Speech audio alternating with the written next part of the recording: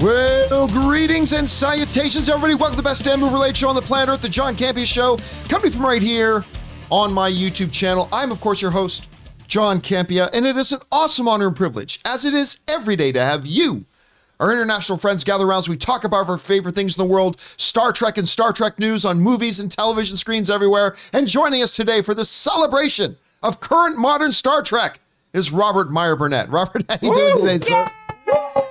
Star Trek, baby! Yeah. You and Star Trek's awesome, baby! He loves it. Live long and prosper.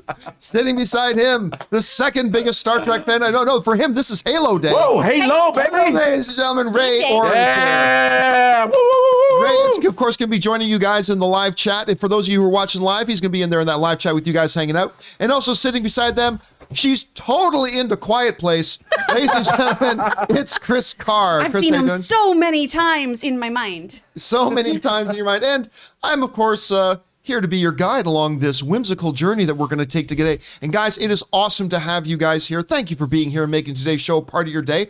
Listen, here's how today's show is going to go. We break it up into two parts. In the first half of the show, we talk about some predetermined topics. Then in the second half of the show, we take your live comments and questions. If you've got a live comment or question you want to ask, and by the way, you've got to be watching live, and only if you're watching live, go ahead and use the super chat feature over there in the YouTube live chat. We're going to have it open for the next minute until we reach our limit, because you guys have already been firing in a lot of comments and questions. So get on over there, fire it now, and we will get to those when we get to the end of our main topics today. Also, a little bit of housekeeping. Of course, if you guys need your daily fix of the John Campea Show, but you can't be in front of a YouTube video, maybe you're commuting or you're jogging or whatever, good news, there's the audio-only version known as the John Campea Show podcast, and it is available wherever you guys find your podcast. Just go into your favorite podcasting app of choice, search for the John Campea Show, and subscribe to it today. Also, guys, we launched a new podcast feed. Brand new podcast feed. Really? Now, for those of you who follow the channel, you know, last week we started to do a new show here on the channel called Movie Club. Last week, we started off with the great Russell Crowe film Gladiator. Yesterday, we kicked things off with Iron Man 1 as our second episode. So we've got Gladiator and Iron Man 1 up. So if you want to listen to those in podcast form, though, you can get them in podcast form now, too. It's just called Movie Club, a John Campea Show podcast. You can go onto your favorite podcasting app of choice and find it. And guys, I'm actually going to ask you guys for a favor. We want to kick this thing off huge.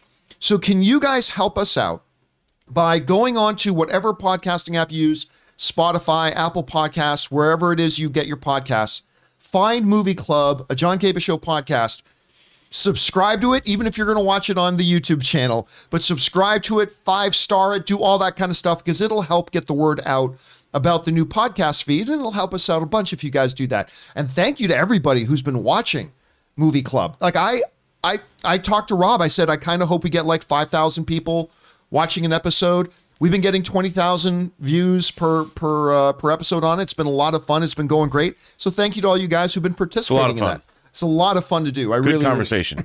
Love doing it. All right, guys.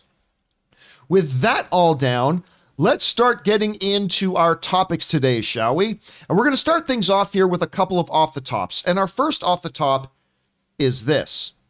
You guys probably heard that Paramount did a whole bunch of announcements yesterday. And we're going to get to a bunch of those. They talked Quiet Place, they talked Halo, they talked Star Trek, a lot of stuff. But one of the things they mentioned that isn't getting a lot of attention right now is their plans for Sonic.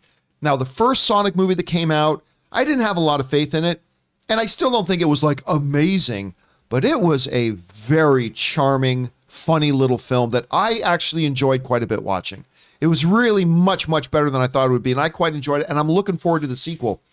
Well, I guess Paramount is pretty bullish on the whole property because they are moving forward with a couple of projects.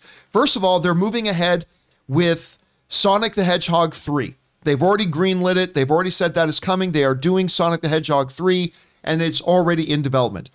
But on top of that, they're establishing, as Ray called it before the show started, the Cuckoo. The Cuckoo. It is the, what is it? the quiet cinematic universe. Oh no, that was That was different. different. That was the Cuckoo for Yeah. the Quiet Place. We're going to talk about that. Oh, next. sorry. Sonic No, Cinematic that was my Universe. bad. Sorry. We're talking about the Sonic Cinematic Universe. Yeah. The SCU, because they're going to be launching on Paramount Plus an Idris Elba voiced Knuckles series. This comes to us from the folks over at The Verge who wrote the following.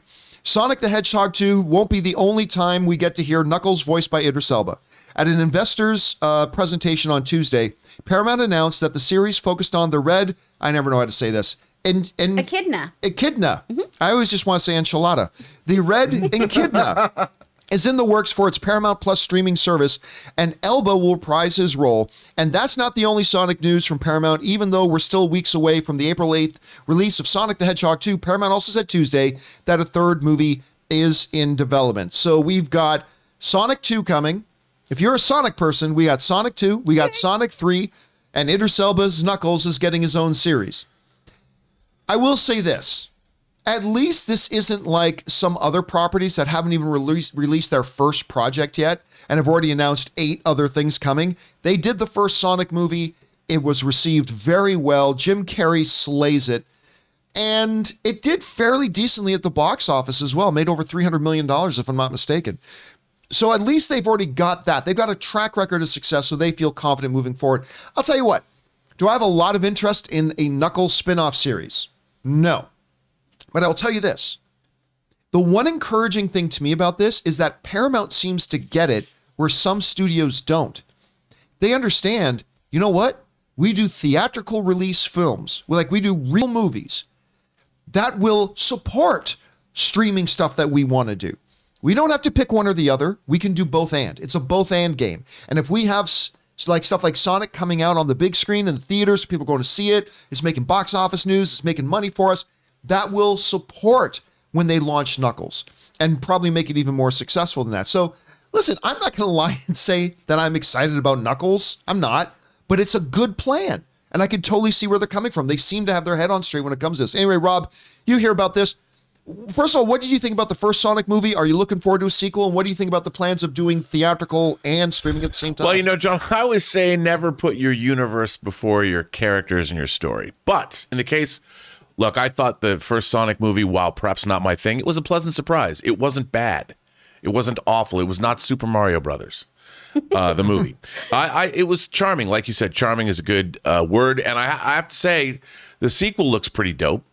There's Sonic's flying a plane or whatever. He's on a plane. Tails is flying paint. I mean, Tails is flying the plane. Sonic's on top of it. yeah, Sonic's on top of it. I'm looking forward to it. Damn it, Rob, get your shit together. God. That's Tails flying the plane.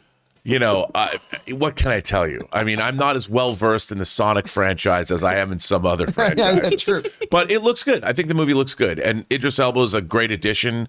And why not do it? But, if they're making money on that, and Sonic is the character of a generation after all, John. Who didn't play? Even I, old as I am, even I played Sonic the I played Hedgehog. Sonic. I think I don't know anybody that Fun didn't game. play Sonic. Fun game. It's Still so fun. great. It's still Chris, fun. what about you? You hear about this? Do you think this is the right approach? Are you looking forward to this? What are your thoughts? I'm definitely looking forward to this. Y'all know that I'm very in love with Ben Schwartz, so anything we can get Ben him Schwartz to is do. so great. Oh, give him all the money he wants. I adore that man. He deserves this time in the spotlight. He's so talented. I'm really excited about this.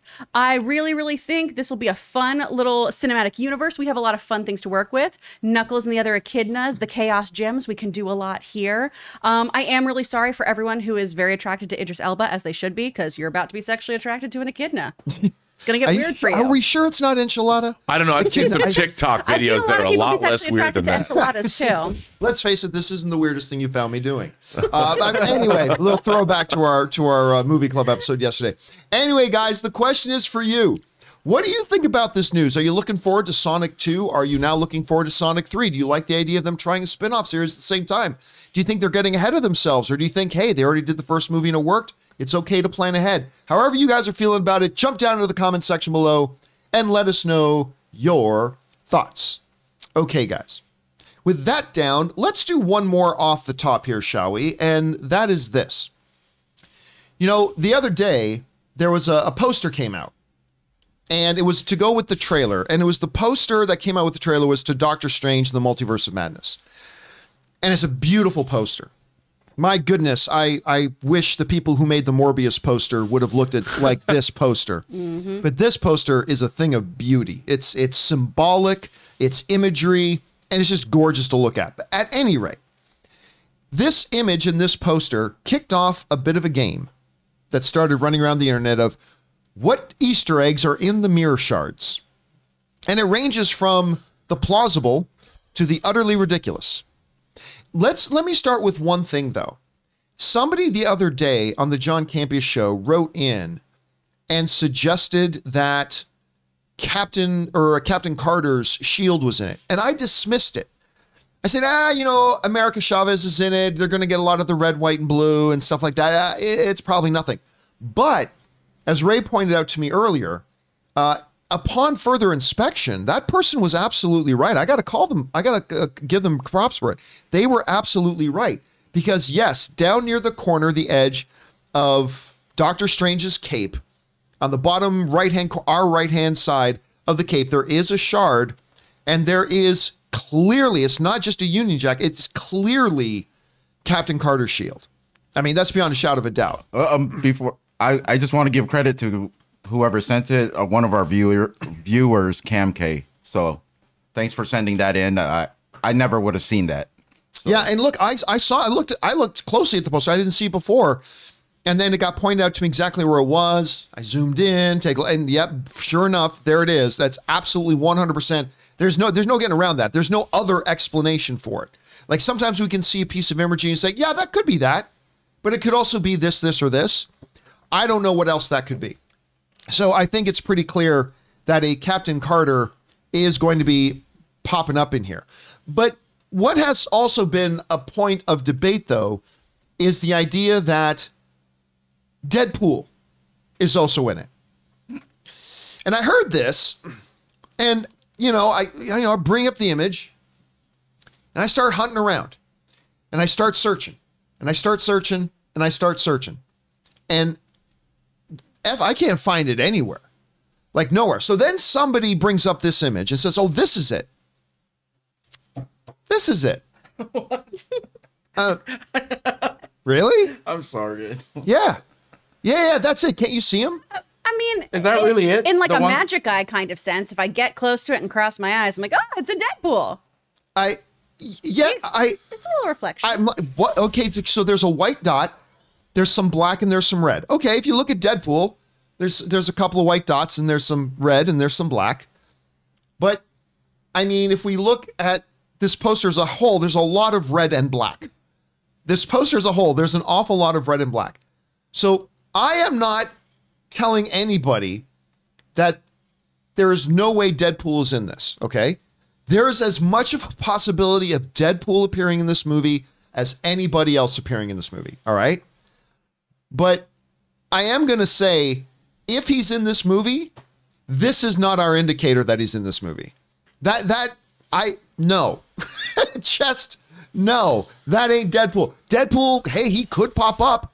He could. But let me visit this for a second, because I'm going to ask you guys in here whether you think that's Deadpool or not. But I also want to ask you another question is this. Do you see that Deadpool could be a fit to be in a movie like this? And because I'm of two minds on that, on whether or not Deadpool could be a fit.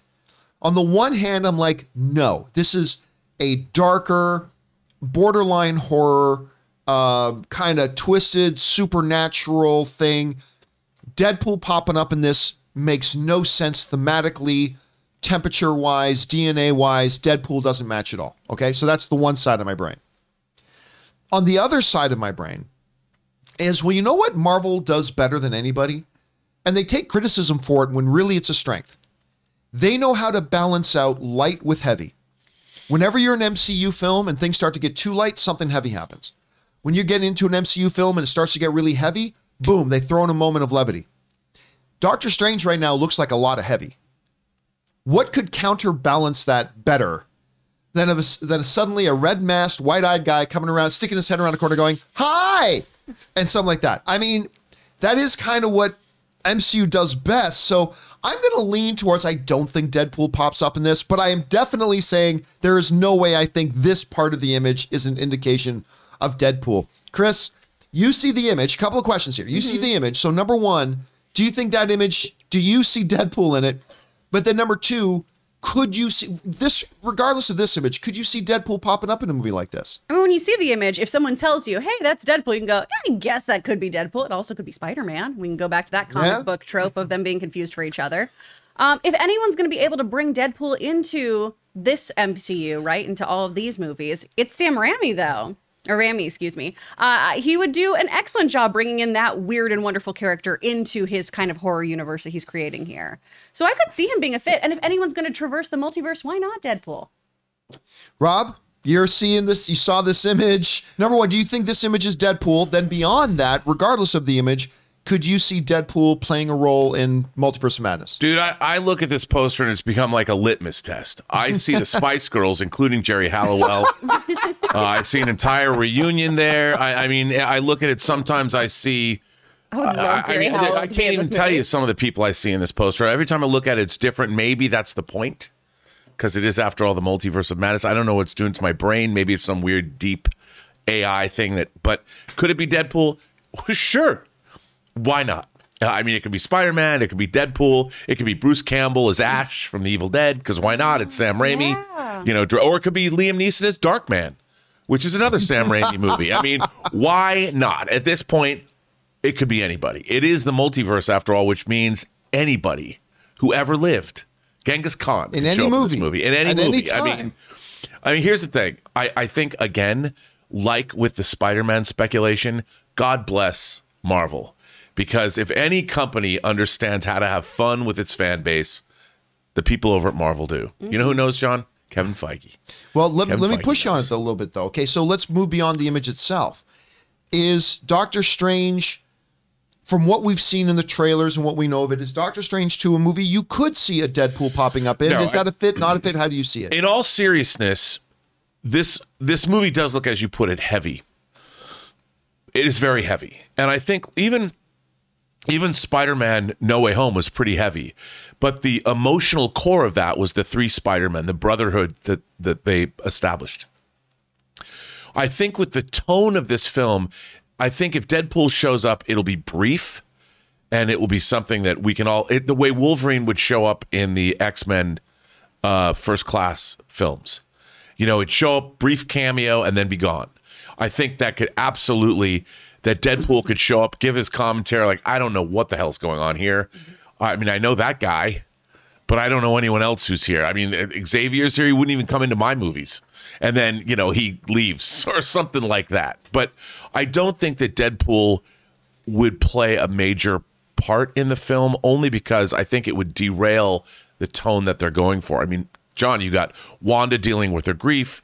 You've got Doctor Strange messing with reality. You've got Mordo wanting to get rid of him. You've got the Illuminati. This is going to be, it's going to be bonkers. And the craziness of the whole scenario is what's going to alleviate the heaviness. And putting Deadpool in it, it might, if he's more than just a fun cameo, he might skew the whole tone that they're going for. But I could see him show up and do some crazy thing, something crazy, something. I could see, and people are going to be like, "Who's that?"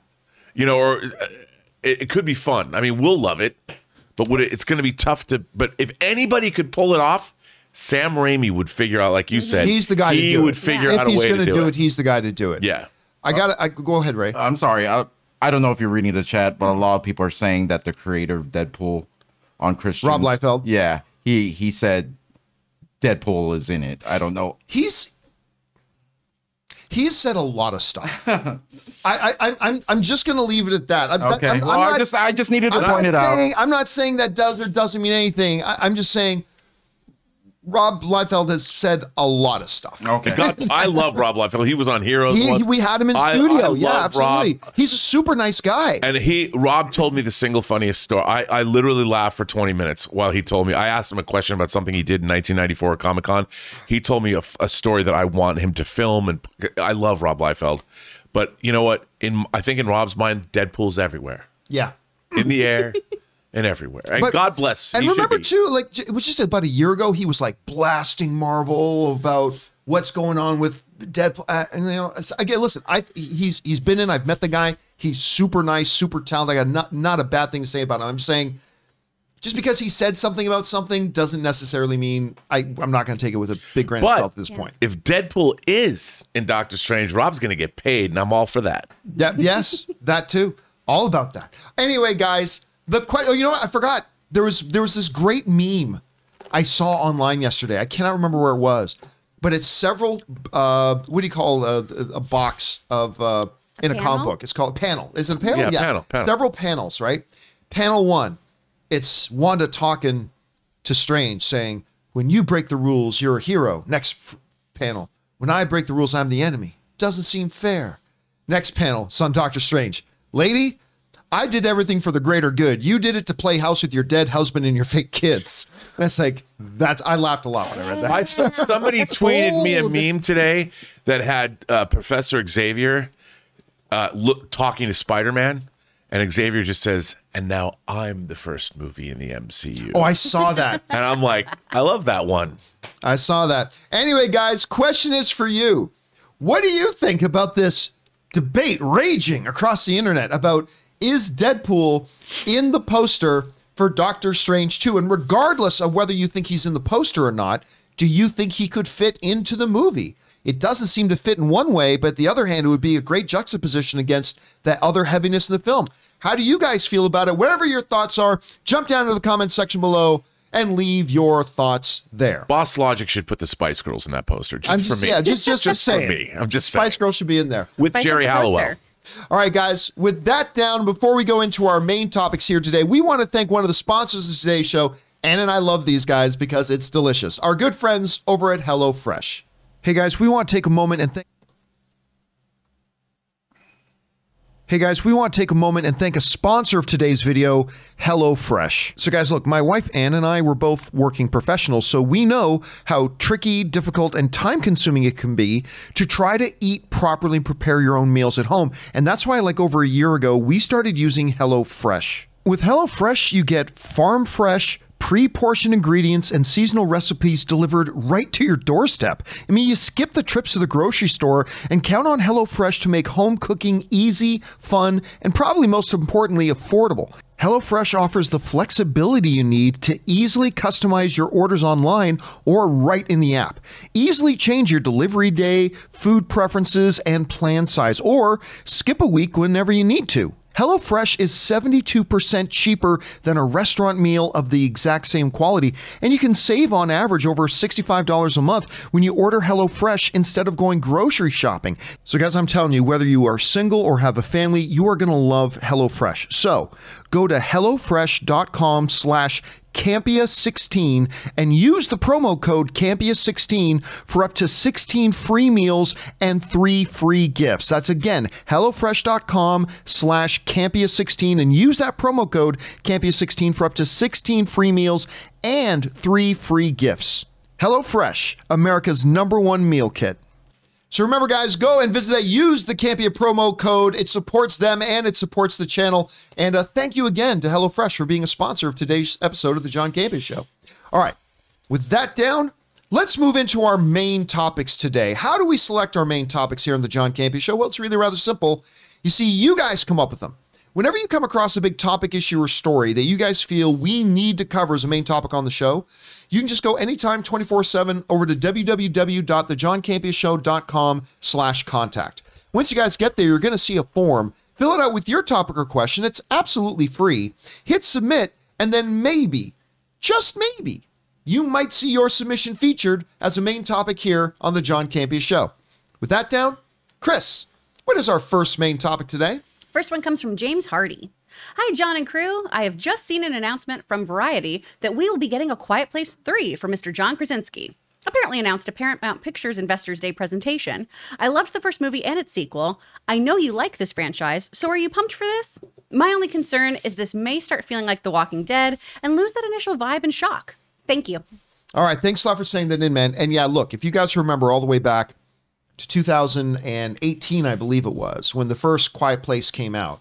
I mean, the trailers looked really good. And like John Krasinski, and he was directing it and all that kind of stuff, it ended up being my #1 favorite movie of the year. #1 favorite movie of the year. It was that at number 1, Black Klansman at number 2, Spider-Man Into the Spider-Verse at number 3. And I think that was the same year that Infinity War came out. And I think that was the same year that Black Panther came out. But that was my top 3. For me, A Quiet Place was the best movie of the year. I was amazed by what John Krasinski was able to do with tension, with silence, with imagery. I mean, again, to me, in a world where it's like, ooh, who can design the scariest monster? And ooh, look at them rip the belly out of that guy. The scariest, most body reactionary thing I've seen in a horror movie, maybe ever in my whole life, was Emily Blunt walking barefoot down a set of stairs, and the camera zooms in and you see there's a nail sticking up out of one of the stairs. And she's just carrying her laundry down, and as her foot goes on it, my body reacted in like nothing I've ever seen in any other kind of horror film. Simple, perfect, pure imagery that John Krasinski was able to do, and how he pulled that off. I absolutely loved it. Then they did A Quiet Place 2. I am still not sure whether or not I like it as much as number 1, but either way, I loved it. Absolutely loved Quiet Place 2. Now, we've known that there was another spin-off coming. That's coming out next year, I think. But now there's actually a pure Quiet Place 3 also coming in 2025. This comes to us from the folks over at the Hollywood Reporter, who said the following: A Quiet Place 3 is officially in the works with a target release date of 2025.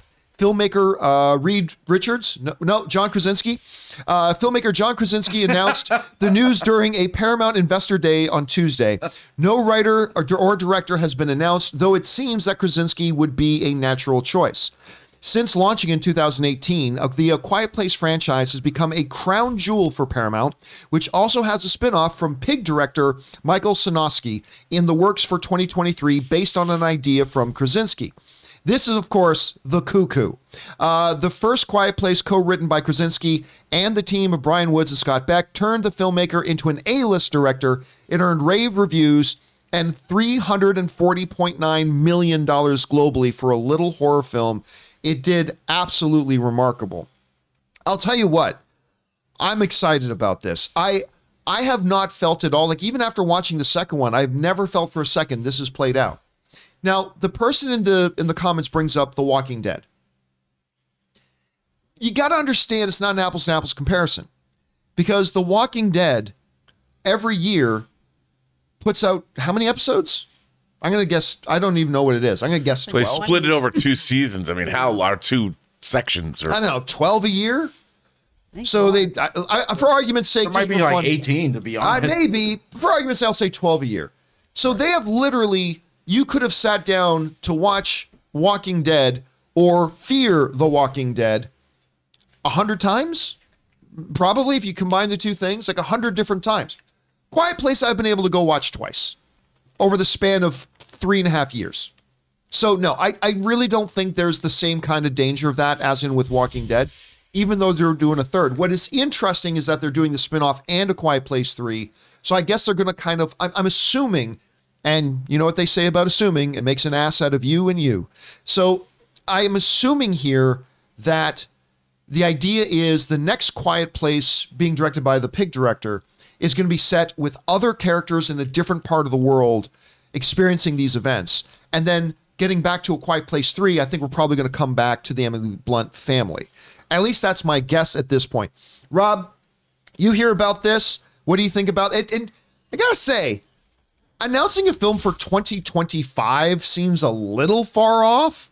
Like, it's not often they announce a film that's 3 years off, but whatever. What do you think about this news in general and their approach? Well, I heard that this is actually about the remnants of the world's military employs a Norwegian death metal band to stage concerts so they can bring the creatures all into one place and exterminate them. That's brilliant. And I thought, I'll listen to that. It's got to be Deathlock. Death Clock. Death Clock. There you go. I thought that was, why wouldn't you do that? Why would you not employ a loud metal band to just as a lure? I don't know, John. I think that A Quiet Place 2 was surprisingly effective, and it had some really great stuff in it. The first movie is terrific, and like you said, you don't know if it's played out. I can understand why they're going to close this one out, but at the end of the day, I would like to know something more beyond the scenario because I get it already, and I don't know what they're going to do. But again, if it's a great story with great characters, I mean, we can follow the same family, but what are they going to do? Run away from these monsters again? I don't know. But I mean, look, I mean, yes, true, they are going to do that. But you know, we can say that, and I'm right with you. I'm right with you there. But you and I can both say that. But then they have something on TV called All of Us Are Dead, which is literally the same thing that happens every episode. Yeah, or Walking Dead, or whatever. But like you said, in part 2, they did expand it. They found other people, the whole idea of it, and then what their character journeys are. Like, for instance, the daughter. What's her, something Simmons? I keep forgetting the daughter's name. But anyway, the actress who plays the daughter, I should say. As long as they keep the focus, because this has been one of the great things I think about the Quiet Place movies, is that it hasn't been about the monsters. No, of course. It's been about the family and their journey. And if they can do that, because you're right, if it just starts to become about who are the monsters killing this time, that's going to get real stale real fast. I mean, if they can figure out some way not to get too highfalutin, but as humanity exists within this world, how does this situation change humanity? How does it change the family unit when you have to already, as you grow older and you deal with your family, it's one thing. But if you can make this a big allegory as to, you know, what it means to become an adult or something, I mean, there's got to be something more going on. It just seems like this scenario is like, I get it. Are they going to make it work a third time? Maybe. They must. If Krasinski's involved, he might have already had an idea.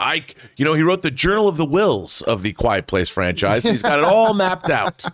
Little Lucasfilm there reference for those of you who didn't know what he was talking about. Anyway, guys, question is for you.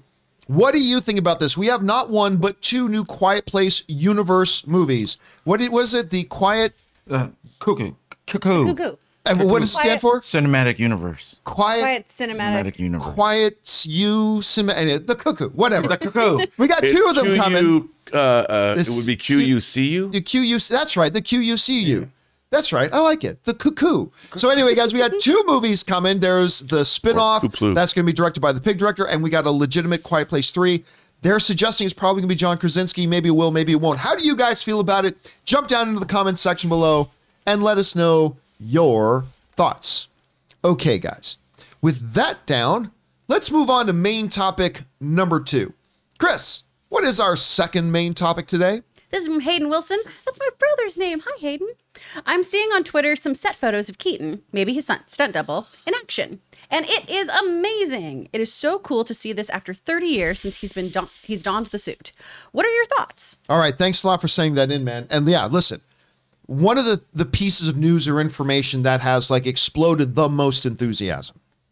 Obviously, Andrew and Toby and Spider-Man. There's just been a recent big burst with us seeing Professor Charles Xavier in the Doctor Strange 2 thing. But the other thing has got to be when word came out that Michael Keaton was going to come back and be Batman again.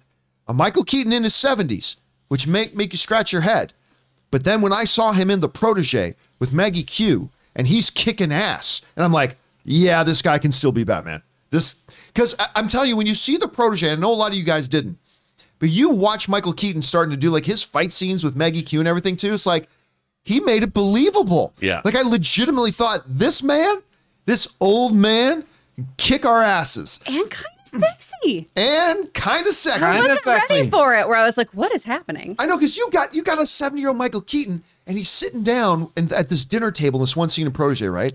With Maggie Q, and you're like, damn, she's falling in love with him. Right? And I buy it because I think I'm falling in love with him. Oh my God. Yeah. Like he was suave and slick. He's so and, charming. He rolled all the charisma points. and so yeah, he could still be Bruce Wayne. Yeah. I mean, that's the thing. He not only can he put on a Batman cowl, that dude can still be Bruce Wayne.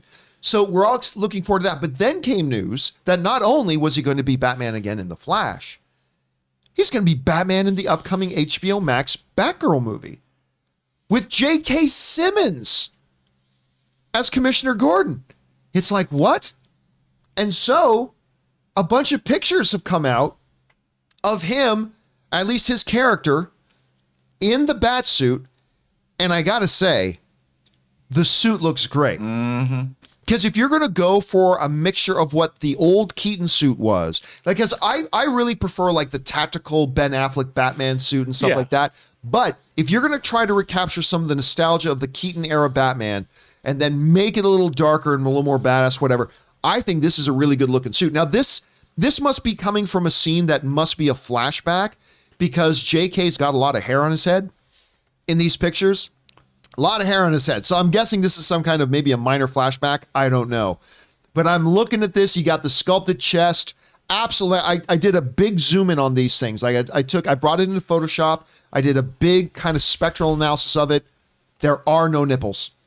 I can report to you today, there are no nipples. This is We're doing the Lord. Nice breaking news. Right, No I nipple. love it. Nipple watch. We can assure you and confirm there are no nipples on this Nipple Batman suit, which is really, really good. I'll tell you what. Look, we've talked about Michael Keaton as Batman. We've seen the concept art of Michael Keaton as Batman. We've talked about Michael Keaton as Batman. Seeing the pictures. Now, and that might be, I don't know if that's actually him in the suit or if that's just a fill-in for the day in the costume. I don't know. That's a very Michael Keaton looking chin. If it is a stand-in, they did a great job finding somebody who's got that Michael Keaton jawline. But either way, actually seeing him here is the tangibilization of it's like, oh my God, it's real. Look at this. It's real. And it makes me wonder, and again, just to confirm for those of you just joining us right now, these are images for the Batgirl movie. This is not from The Flash. So it does raise some pretty fun questions. What is it? Is this the same look he's going to have in The Flash? Is he even the same Batman in the Batgirl movie as he is going to be in The Flash? Is that an HBO Max release only? The Batgirl? Yeah. Yes. It's not okay. It's an HBO Max movie that they're doing, limiting their exposure, I guess, limiting the risk or whatever. But I'm not going to lie to you guys. I look at this, I feel very happy. It just makes me happy looking at those images. Anyway, Rob, you had a chance to take a look at these Batman images. What are your thoughts? It's kind of exciting, you know. I mean, it's. Look, I wonder, John, because I feel nostalgia for it too. But I wonder, you know, at the end of the day, I hope it all works from a storytelling point of view. But just seeing Michael Keaton in the Batsuit again, because I always wanted him to make a third movie.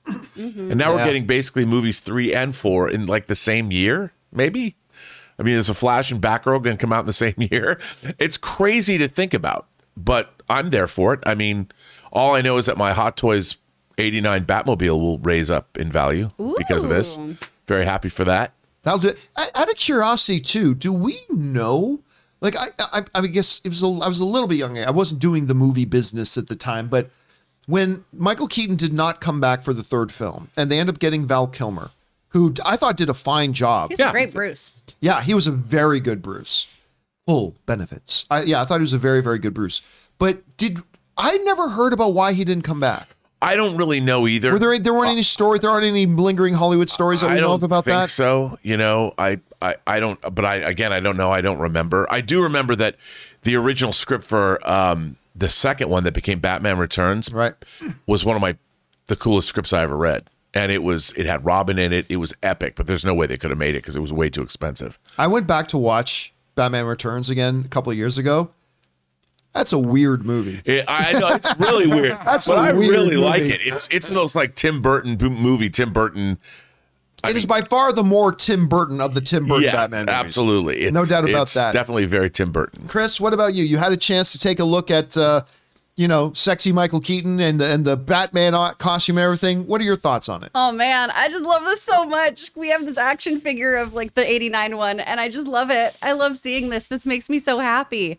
I always really, really wanted a Batman Beyond movie with Michael Keaton. And I'm hoping this kind of is a dipping the toe in that situation, right? I am so with you on that. Right? I love Batman Beyond. I would love it. Am I the only rational, sane person here? Dude, Clearly, we're the only rational people here, John. Beyond was the Give it to me. It's going to be so good. And by the way, I have the Arkham Batman Beyond Hot Toys figure, so I can put my Michael Keaton and my Batman Beyond figure together on the same shelf. I did want to bring up too.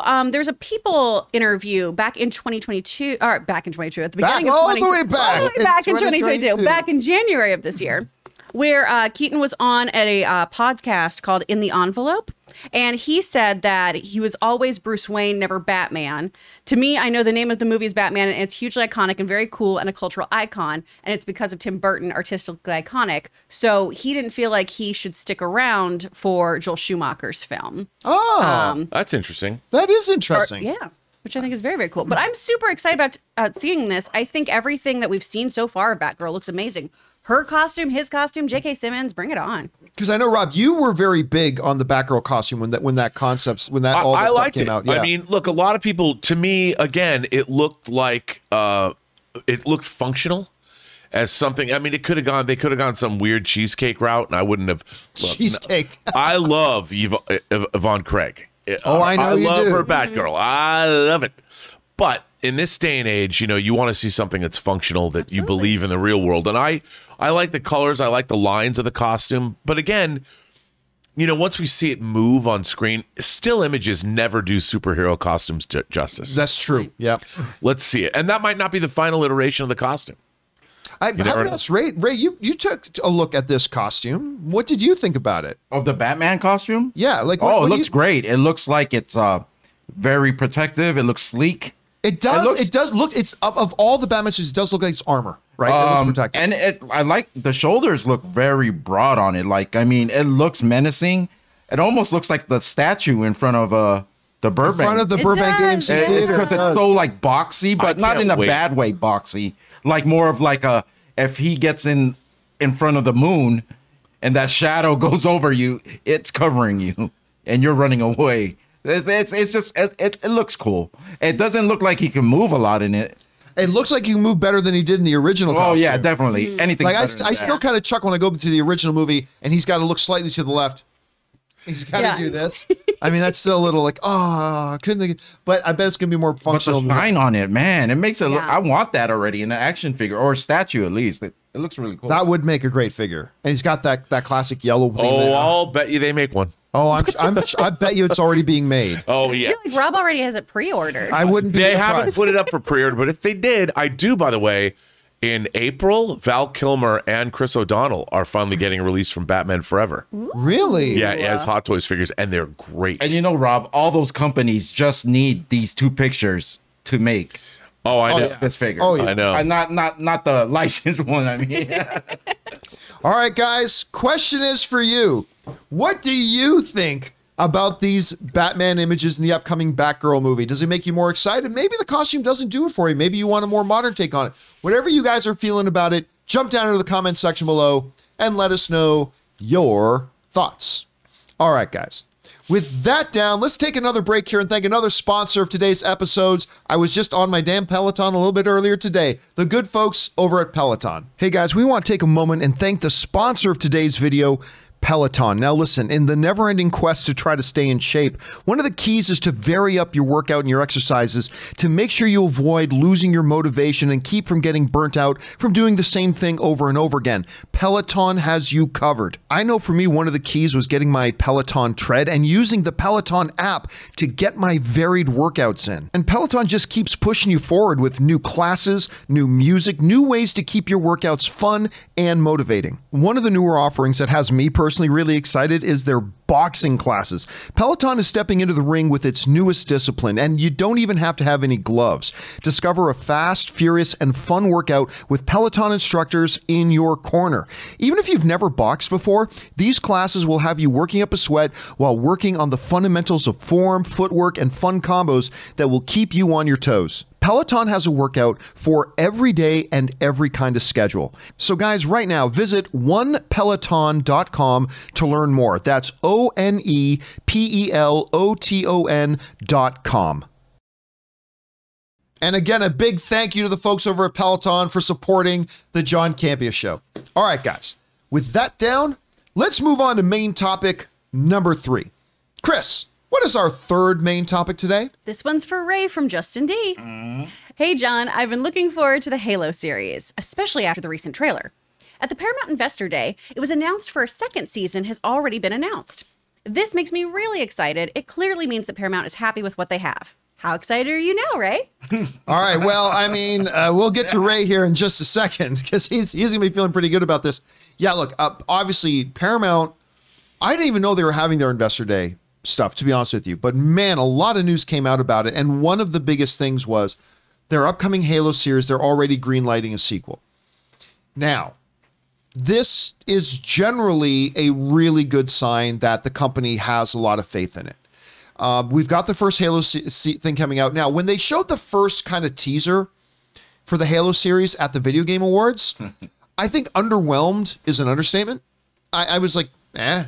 It looked like it looked like college students had a project of make a Halo teaser. Okay, it just did not look good to me. And I think even Ray was underwhelmed by What it. made it worse is we had to sit through 2.5 hours of that nonsense. Yeah. to get that 15 seconds. Yeah. It was like 15 seconds. I was like, this is not a trailer. Yeah, they're like, everybody tune into the Video Game Awards and watch the Halo trailer. And it's like 15 seconds and it looked whatever.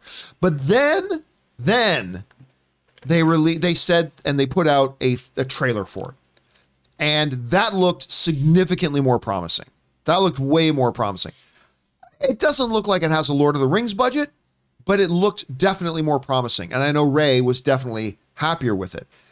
Well, instead of waiting around to see how the audience responds to it with the first season coming out on Paramount decided to get right on it and announce season 2. This comes to us from the folks over at Deadline who write the following.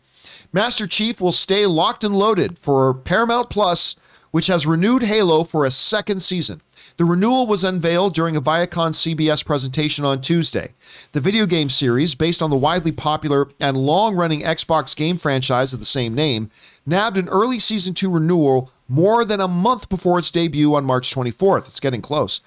Halo stars Pablo Schreiber as the iconic UNSC Spartan known as Master Chief. Paramount Plus, as confirmed, has also confirmed that Fear the Walking Dead's David Weiner will serve as the showrunner and executive producer for the sophomore season. Now, that's a switch from the showrunner, the guy who runs season 1, is departing. So this is a switch in showrunner. They're bringing in somebody else. That's fine, whatever. I have to just go right to Ray on this and ask him, Ray, they've announced that there's going to be a season 2 of Halo, your most anticipated show coming up. What do you think about that? I think after today's show, I'm signing up for Paramount Plus. I'm going to have my very first subscription. Because right now, you know what? You want to know what Ray's subscription plan is? Yours? Ray has the John Campia. Yeah, the John Campia. He comes over to my house and watches what he wants to watch. And I hate to go off topic. Someone in the chat also said that South Park is going to have 2 exclusive episodes or movies like they did with the pandemic one every year. So come on. You got me, Paramount. Let's do it. I'm gonna sign up for that. I can't wait to see what they do. I think all this first season's all going to be about Master Chief and like finding the Halos, but I think the second season will probably get into the Forerunner stuff and maybe even a team up with the Arbiter. I don't know. We'll see. I just can't wait for this thing to start. I'm totally in. The trailer's enough. Let's get to episode 1. Let's do a review. Let's come in. Let's love it. Let's go in the next day, do a review like at 6 a.m. Have a separate show. Ray Ora's Halo review. Now, I don't know if you guys can see it. Ray has got a lot of Halo stuff on his desk. Like between what he wears and the Spartan, the Xbox stuff. And then on the floor, you can't see, but he's got a giant Master Chief on the floor as well, right in front of him. Anyway, Rob, we're seeing Paramount. They're being proactive here. They're getting ahead of the curve. They're saying, no, we got season 2 coming. To you, does this indicate that whether or not we like it, that they seem to have some faith in it? What do you think about the announcement? Yeah, no, I think it's great. I mean, look, this is Halo is probably, in terms of console games, one of the biggest console games of all time, at least in the modern age, wouldn't you say? I mean, it really was the Xbox launch. It came out with the Xbox, the original Xbox launch, didn't it? That was their it was their big, and Peter Jackson was involved with making a Halo movie at one point. I think this is a hugely important franchise. Now I know people are going to say, but Rob, how many good video game franchises have there been?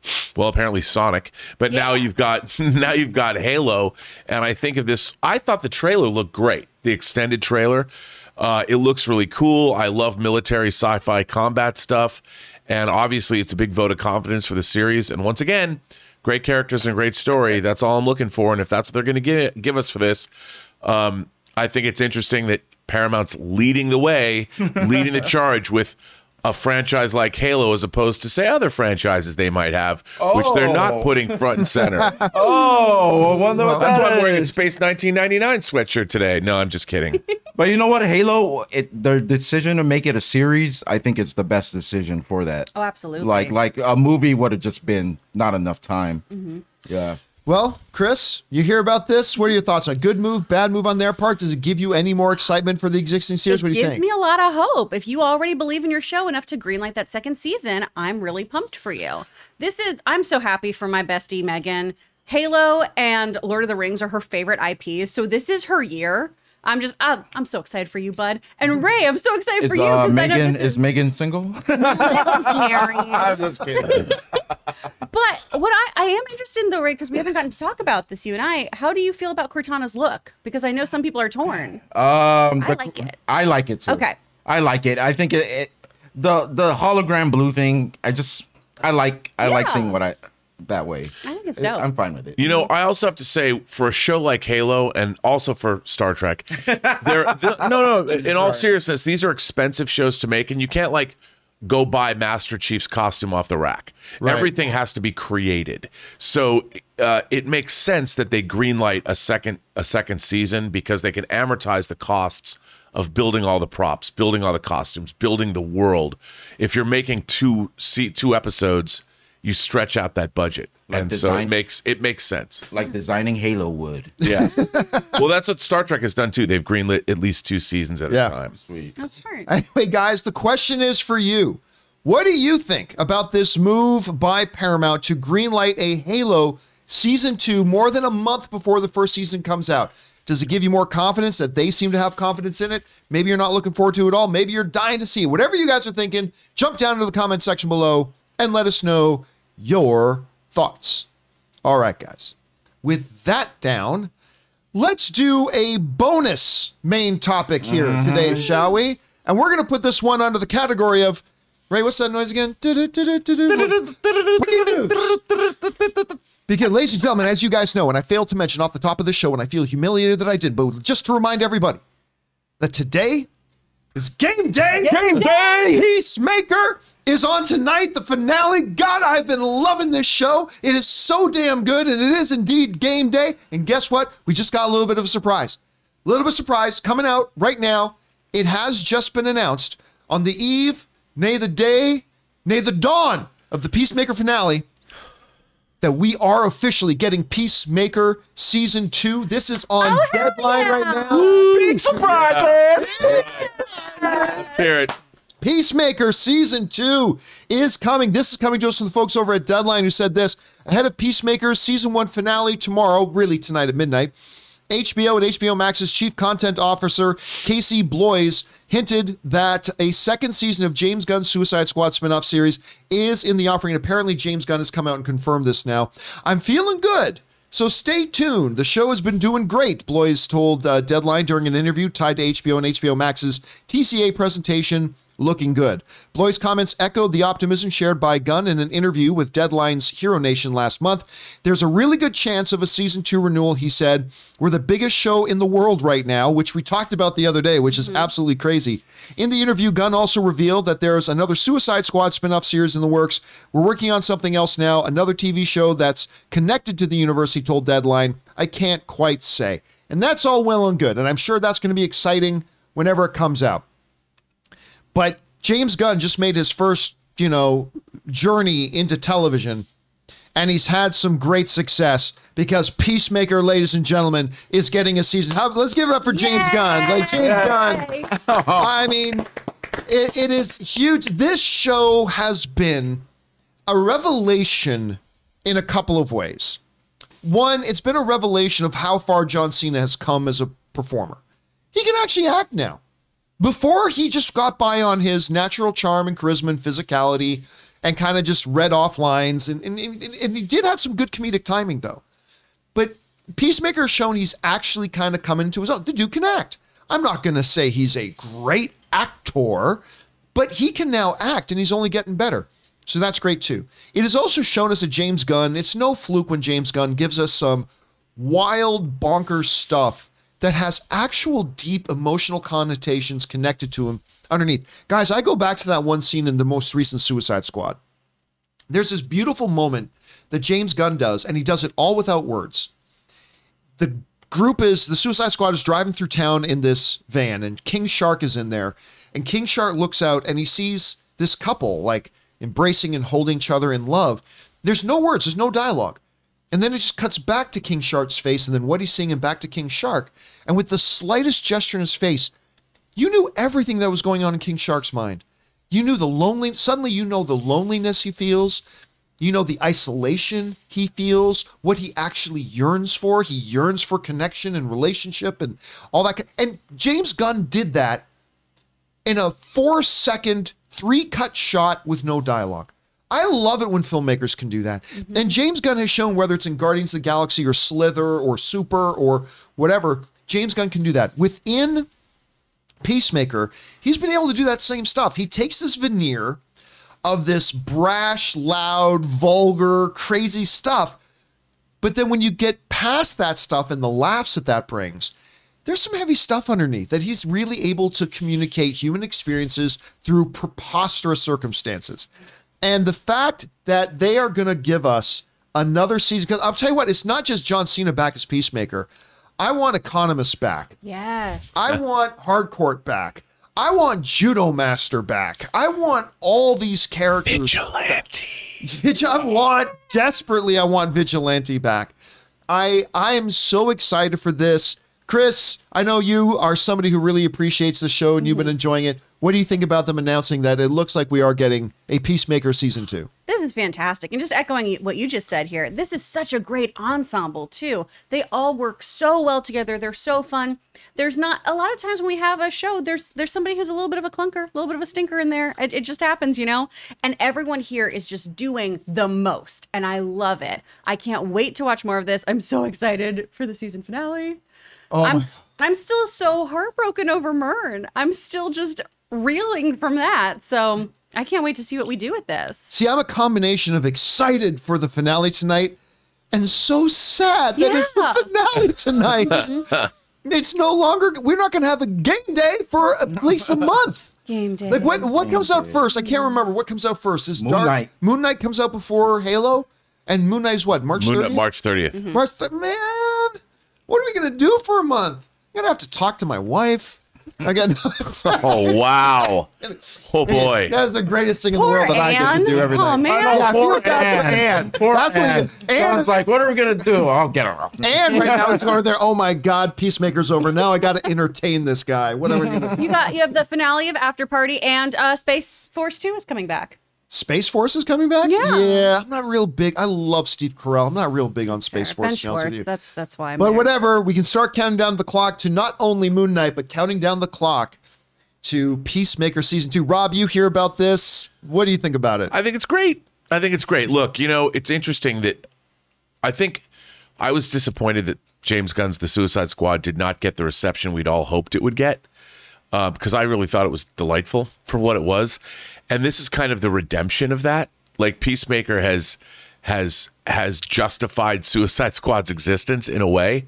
And the fact that it's so wildly successful and so beloved. I mean, everyone loves this show. And I'm sure it's going to stick the landing. So to bring it back, can you imagine what he's going to do with another season of this show? I mean, look what he did with the first season. I can't even begin to. It's going to be great, whatever it is. I can't wait for it. Bring it on. Gonna miss having his dad in there, though, as that big. I mean, his dad was just such a great dick character that you can just all universally Who's go. to say he doesn't get resurrected as a robot? Yeah, who knows? He's the White Dragon. Yeah. Maybe he comes back. He built a TARDIS. Like, he can probably You're right. He's probably reconstruct his got own 6 brain. or 7 clones of himself. He's actually got. in there. Did you see something was beeping on his costume? Maybe that's a beacon. They're going to come back and. Oh, I'm just kidding. Is it associated to I was the like, 10 what? rings? Did I That miss was a Cad something? Bane reference. Oh, I Oh, got that's really right. excited. Cad Bane. I was mixing and matching my people who've been gunned down in our favorite franchise properties lately. Man, I had so much hope for a second. Really. All right. Anyway, guys, question is for you. What do you think about Peacemaker? coming back for season 2. I'm very, very happy about this. I have loved this show so much. It's great. Whenever you guys are thinking about it, jump down into the comments section below and let us know your thoughts. Okay, guys. With that down, let's move on to main topic number 4, shall we? Chris, what is our 4th main topic today? This is from Starbucky Barnes. John and crew, what's up? Hopefully you guys are as happy as I am. Well, maybe not Rob. That Star Trek 4 with Pine and his crew is in the works. Yes! I remember talks about a Star Trek 4 with Pine and Hemsworth coming back to play his dad. If that's not the story, I don't care. I'm just happy this iteration of the franchise is continuing. What are your thoughts? All right, thanks a lot for sending that in, man. And of course, this is just another thing that was a part of the big Paramount presentation thing, kind of doing their poor man's version of that Disney, Investors Day call they did a while back, where they dropped all that stuff. But the newest thing, of course, coming that they're talking about is Star Trek, because I'll tell you what, that Star Trek, what was the final one called again? Beyond? Beyond. Star Trek Beyond, which I think Simon Pegg was one of the writers of it. I remember I was at Comic-Con. They did this big debut screening of it at this big outdoor theater. I got to be with the main cast of the film, and I'll see if I can find some images of that. But I got to be with the main cast of the film and talk with them before walking out to go and do the present the big screening of it. And I'll tell you what, I thought it was the best one they had done. I had Idris Elba was great in it. I loved the movie. I was really nervous about was not thrilled with the trailers. But once you got into the movie and watched it, I thought it was great, but it did not do great financially, which is too bad. But that kind of put what the future of Star Trek could be into question. Because one of the problems was that Paramount, from a financial point of view, treated Star Trek like it was the new Star Wars and Marvel Cinematic Universe. That they could spend the kind of money on these movies like other studios would spend on DC superhero movies, Marvel superhero movies, or Star Wars movies. When the reality is Star Trek movies aren't going to get the same kind of return that those movies do. And so that was a problem they had to figure out. And so there was this big drama going on that they were planning on doing a 4th film, but the actors involved, understandably, were like, we want to get paid what we have been getting paid. Whereas Paramount was saying, we need to readjust our financial realities here. We can't pay you as much or spend as much on these movies.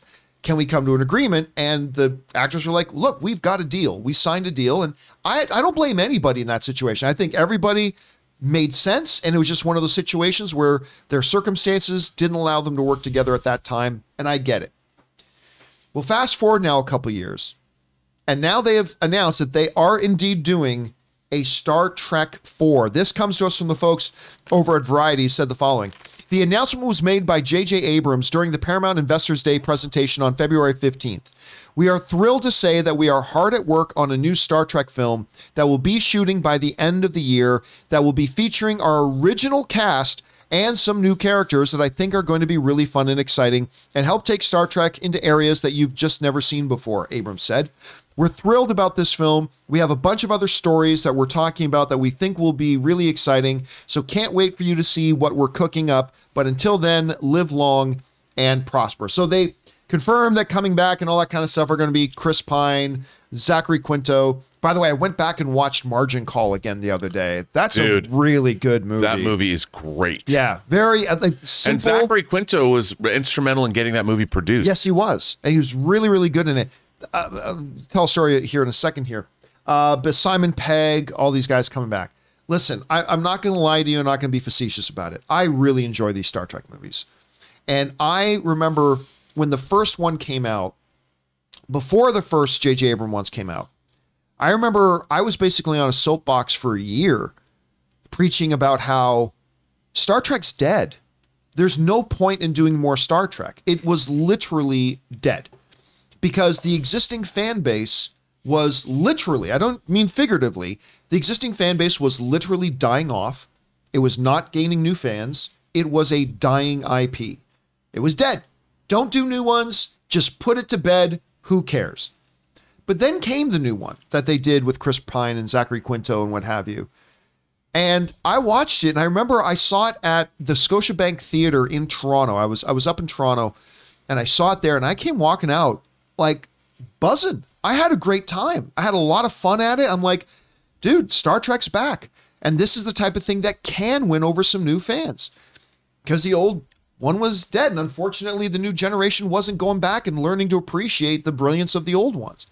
But, then the second one came out. I liked the second one, but it had even fans of the first one. There were a lot of fans of the first one that liked the first one, but weren't buying into Darkness. I did like Into Darkness, even though I think it had some big problems. Then you get into Beyond. I thought Beyond was wonderful. So I am completely down for this. I love this. Rob, I can't imagine how happy you are about this. Like you are, like I can barely, you're barely holding it together over there with your happiness. But anyway, Rob, you hear they're moving forward with 4. By the way, should be noted that I have not heard anything about whether this is going to be the Chris Hemsworth project, because back when 3 came out, there was talks of 4, and the basic idea was that Chris Hemsworth, who was in the first film as Captain Kirk's dad, George, was going to come back, and they were going to have some, a father-son kind of thing. No word on about whether or not they're moving forward with that or going to try some. I don't know how they can afford Hemsworth at this point, but they're coming back, doing a 4th one. Rob, what are your thoughts?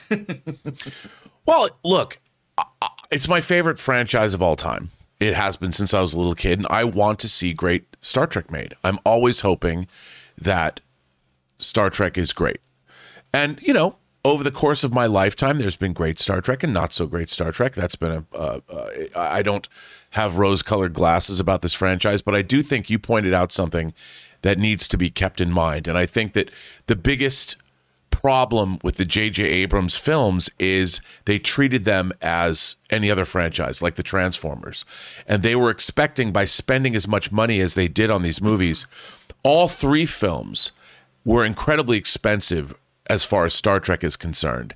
And the returns of all 3 films did not, I think, justify what they spent on them. Now, I love the cast. I thought the Star Trek 09 was extraordinarily well cast.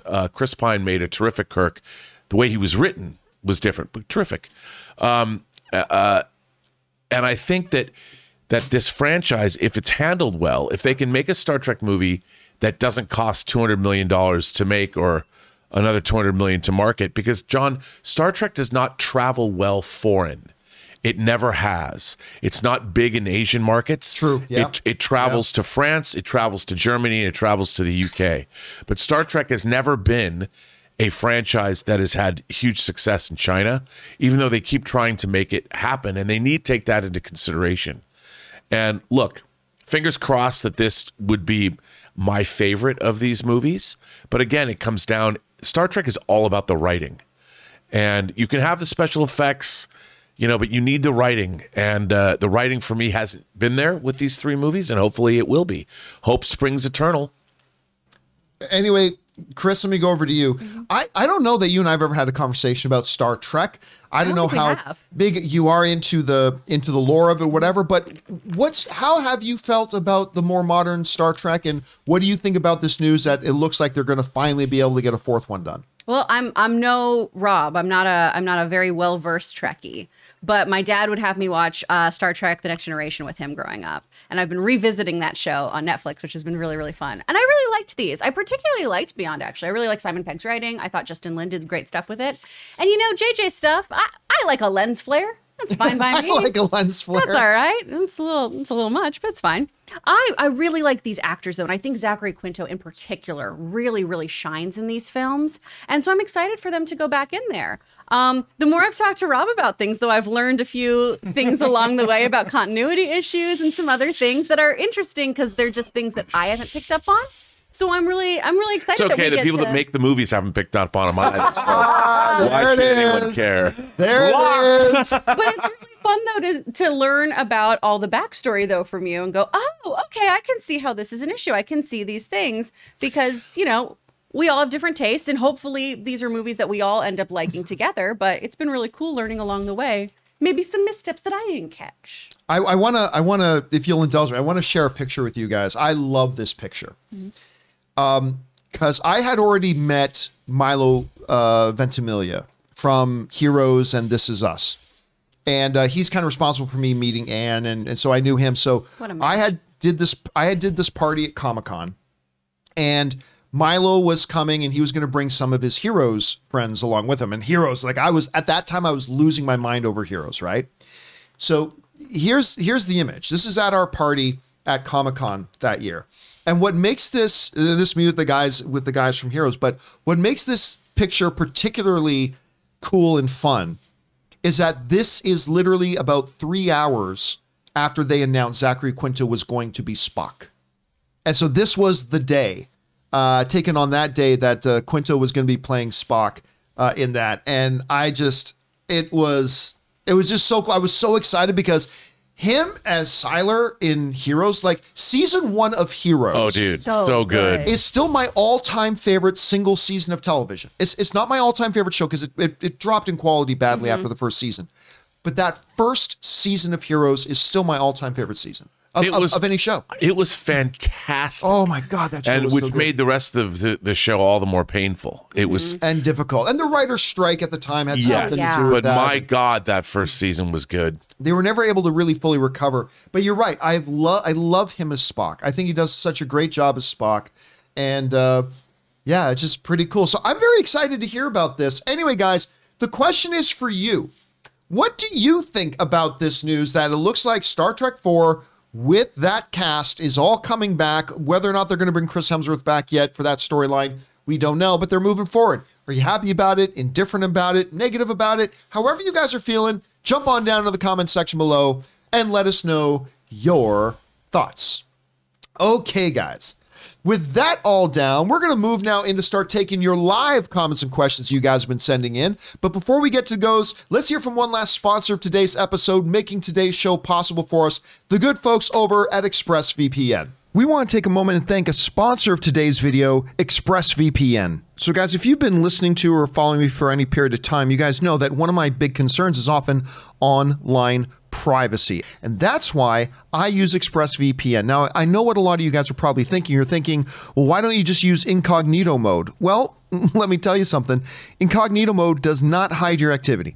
It doesn't matter what mode you use or how many times you clear your browsing history. Your internet service provider can still see every single website that you visited. And listen, it doesn't matter who your internet service provider is. Internet service providers in the US can legally sell your information to ad companies. ExpressVPN is an app that reroutes your internet connection through their secure servers so that your internet service provider can't see the sites that you're visiting.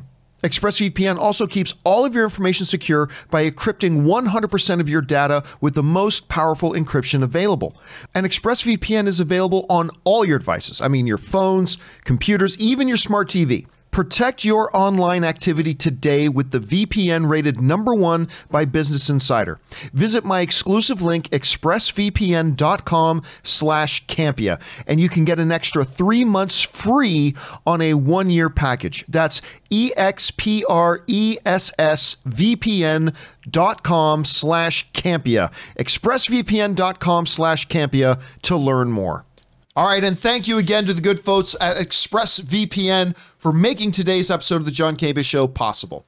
Okay, guys, with all that down, let's now move over and start taking your live comments and questions. Chris, what are we starting things off with here? Jay Bling, Spider-Man No Way Home is now the 3rd highest domestic grossing film over Avatar. One final tip of the box office hat to No Way Home.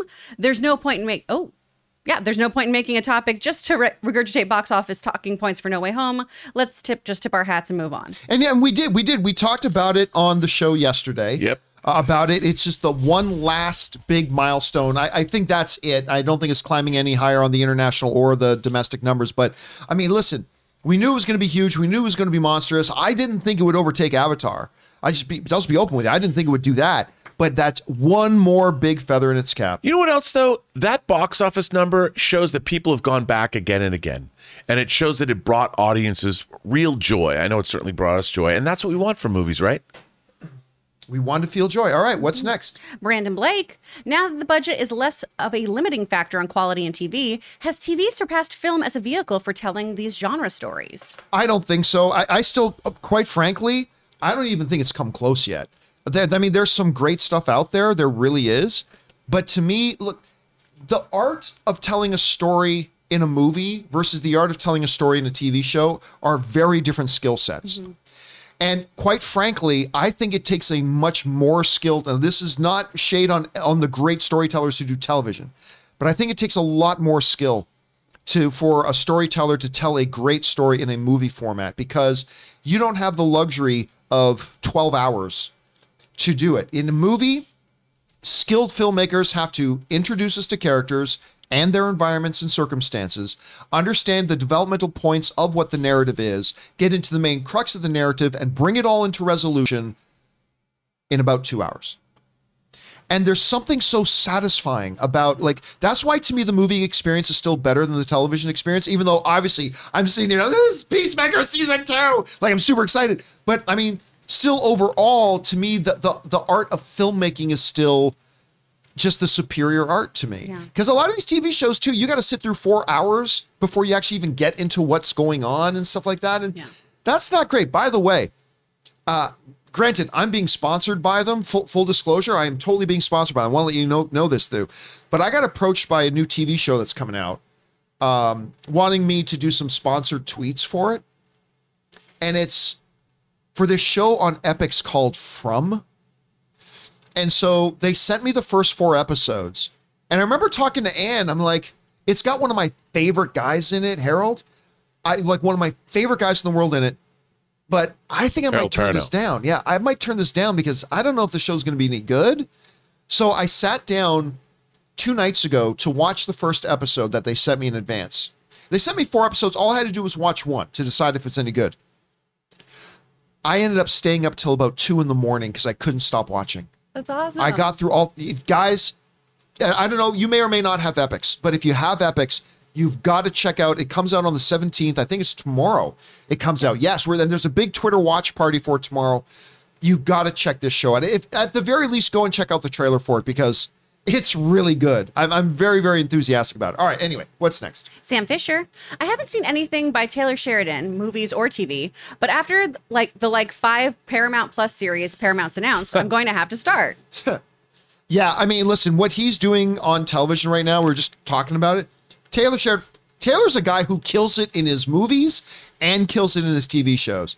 Because like Yellowstone, 1883. I mean, Yellowstone might be my favorite. Hell or High Water and Wind River. Hell or High Water and Wind River are both films to me that should have gotten even more Oscar attention. Like Wind River to me, that is Hawkeye's best performance of his life. We got to see Hawkeye and Scarlet Witch together in that movie. It's so effing good. I can't believe it was nominated for Best Picture. I would just say it's really telling, though, at that Paramount earning meeting that Tyler Sheridan was trotted out. He's making this many shows, and yet there are 5 Star Trek shows being made. And where was that representation? Granted, there were a lot of their existing ongoing content that they did not highlight, But there was no need to. But they got a new show that hasn't debuted yet, and they're making presumably more. But again, they didn't touch on all their stuff. And Taylor Sheridan, like Yellowstone, just got the top SAG honor nomination and all that kind of stuff. So yeah, I know, that's my point. That's my point. Okay, yeah.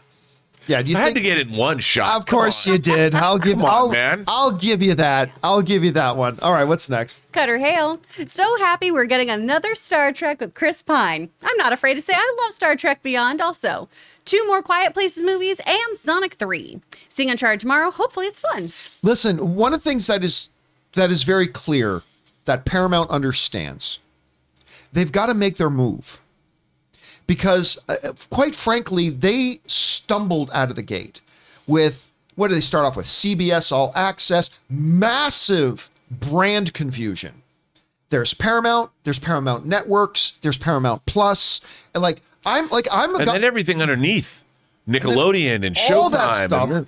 I'm fairly well versed in this shit, and yet I'm like, cool, Paramount Plus. Where's Yellowstone? It's a Paramount show. This is Paramount Plus. Where the fuck's Yellowstone?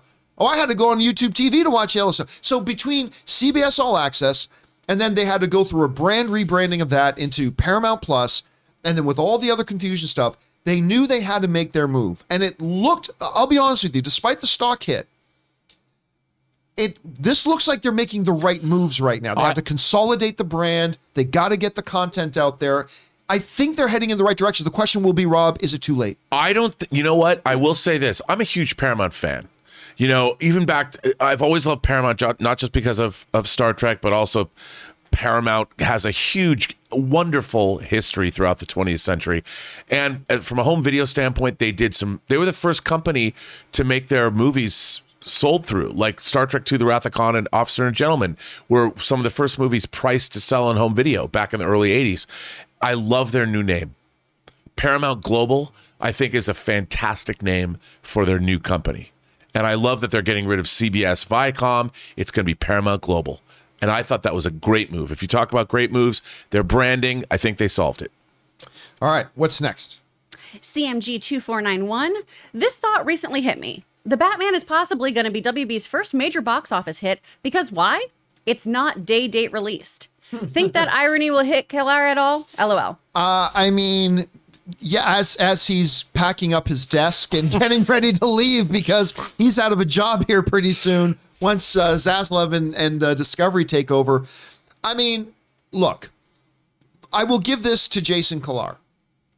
He had a vision, and he opted for a strategy that I did not think was wise, but it made sense if you understand what his North Star was.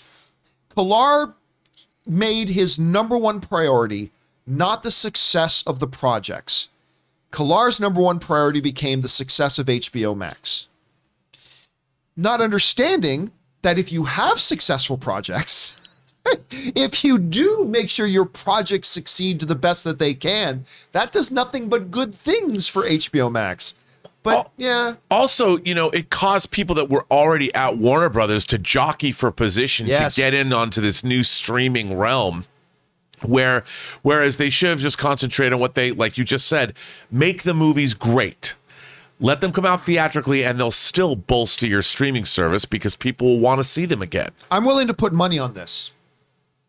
I'm willing to put money on The Batman.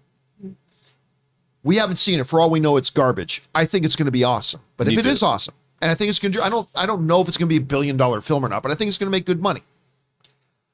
I am willing to put money that The Batman having a full exclusive theatrical release and then later now coming to HBO Max will generate more new subscribers for HBO Max than any of the things they did day and date. Oh, Matrix is going to be on HBO Max day one. Guess what? The Batman with a full, proper, ad-supported theatrical release. When it's time for it to come to HBO Max, it will get more new subscribers signed up than if they just went straight to HBO Max with it. I'm willing to put money on that. I agree with you.